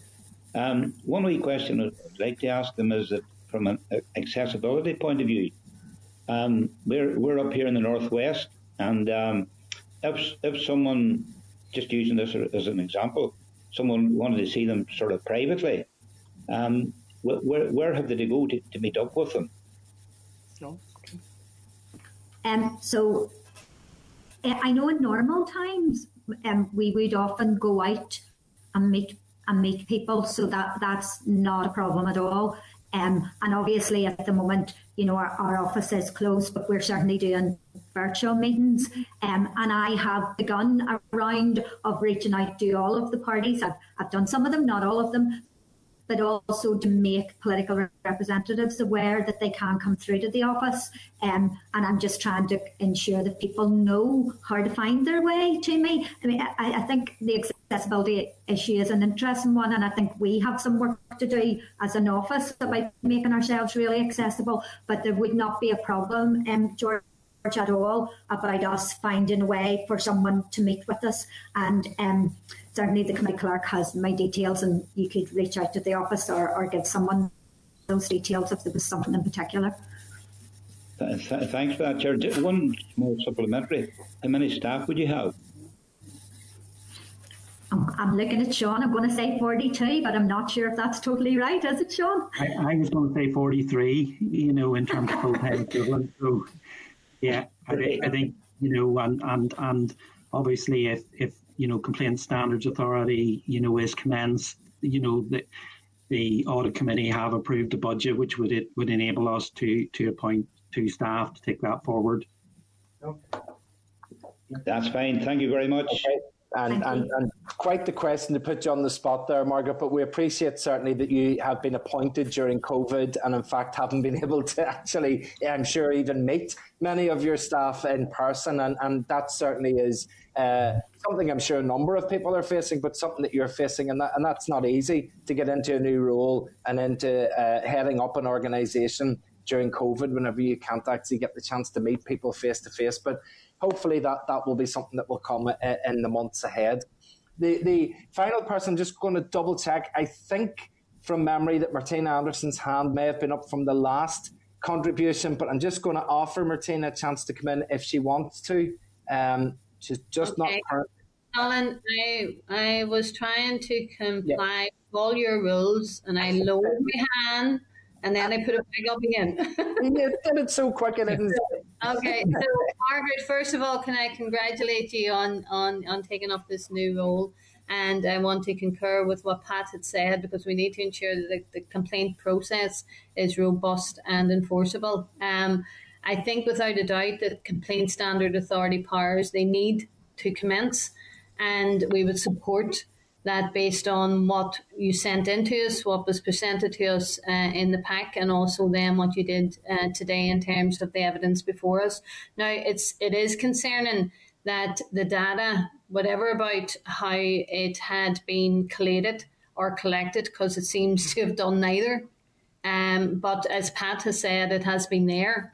So the fact that data is not collected and then collated to inform and indeed to transform the culture of complaints, I find somewhat more worrying. And we need to make it easier for constituents to complain. We need to have a mechanism for redress. We need to ensure that it's clear and it's a transparent landscape, and it's none of that at the moment. And we all know that, and we all could give evidence of things that are happening in each of our constituencies that would need the kind of confusion removed. So I'm glad that you've presented to us today in this way.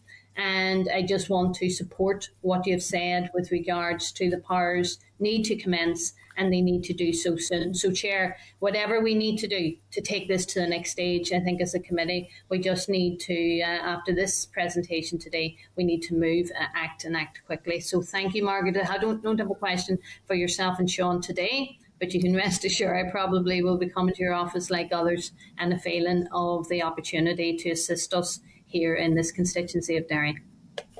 Thank you, Martina. Much appreciated. Okay, members, thank you very much for those questions. And Margaret and Sean, thank you very much for your presentation with us today. Thank you as well for the fact that we were just a little bit delayed at the beginning as well, time-wise. So we appreciate you holding on to that. So thank you very much indeed. And we will have our discussion that we need to have afterwards now, and hopefully get this progressed. So thank you very much indeed. Thank you. Thank you. Thanks to members for their time. Okay, thank you. Okay. So, members, do we have agreement then to write to the Speaker to inform him that the committee is content that now would be an appropriate time to commence Part 2 of the Public Services Ombudsman Act Northern Ireland 2016? Would there be agreement for that? Yes. Okay, that's good. Thank you very much, and thank you, members, for that. Then we can move on to item 13, the Forward Work Programme, which is on page 129 of the meeting pack. Are members content to note the contents of that? Agreed. Okay. In correspondence then, item 14 of the agenda, there are 10 items of correspondences on page 136 to 170 in the pack. If you're content to note them, there's just one that I want to draw attention because I need approval for the clerk, is that there was a letter from the Economy Committee which asked us how we were engaging with the EU Commission. It was more or less just asking us how we were doing that. So if members are agreed, then we can let the clerk reply back to the Economy Committee just to let them know of our engagement. Would members be happy enough with that? Agreed. Yeah. Okay. Item 15 then is any other business. There is just one issue. On the 18th of February, the First and Deputy First Minister answered a question on the Commission of Flags, Culture, Identity and Tradition that a report had been completed and that junior ministers met with the Commission in October and officials in January, and that a working group had been established to take matters forward. The Minister for Infrastructure on Monday stated that she was not aware of a working group and that her officials were not involved in such. So what we were simply going to do, given that the flags and the Flag, Culture, Identity and Tradition has a report which hasn't been published, but there is now a working group established as a result of that report. I think maybe we just need to contact the department just to sort that out, because in the interest of openness and transparency, if a body is reporting and then there are actions and they are being acted, but people don't know that it's being acted and we aren't aware of the report, I think we would just need to regularise that and get some clarity. So would members be agreeable if we seek that clarity? Yep. Okay. Members, is anybody else any other business? Chair. Yes, go on ahead, George. Just to thank you today for letting me in for a couple of items there. Very much appreciated, and I'm sorry in the past there times I wasn't able to get on, but it makes such a difference when I can take part in the meeting. Thank you very much.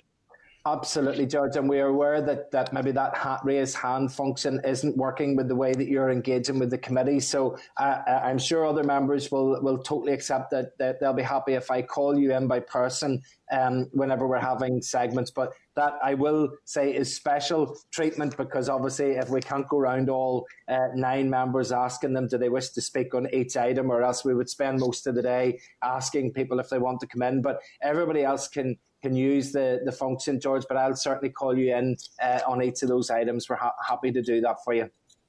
Thank you very much. great to have your contributions today as well. So thank you for those as well. Thank you. So, folks, the date, time and date for the next meeting is next Wednesday, the 10th of March, again by Starleaf. So thank you all very much for your participation today. A long meeting again. I shall set the challenge of making next week's meeting a little bit shorter. But thank you for sticking with us, and I'll see you all again next week. Thank you. Bye. Thank you. Bye.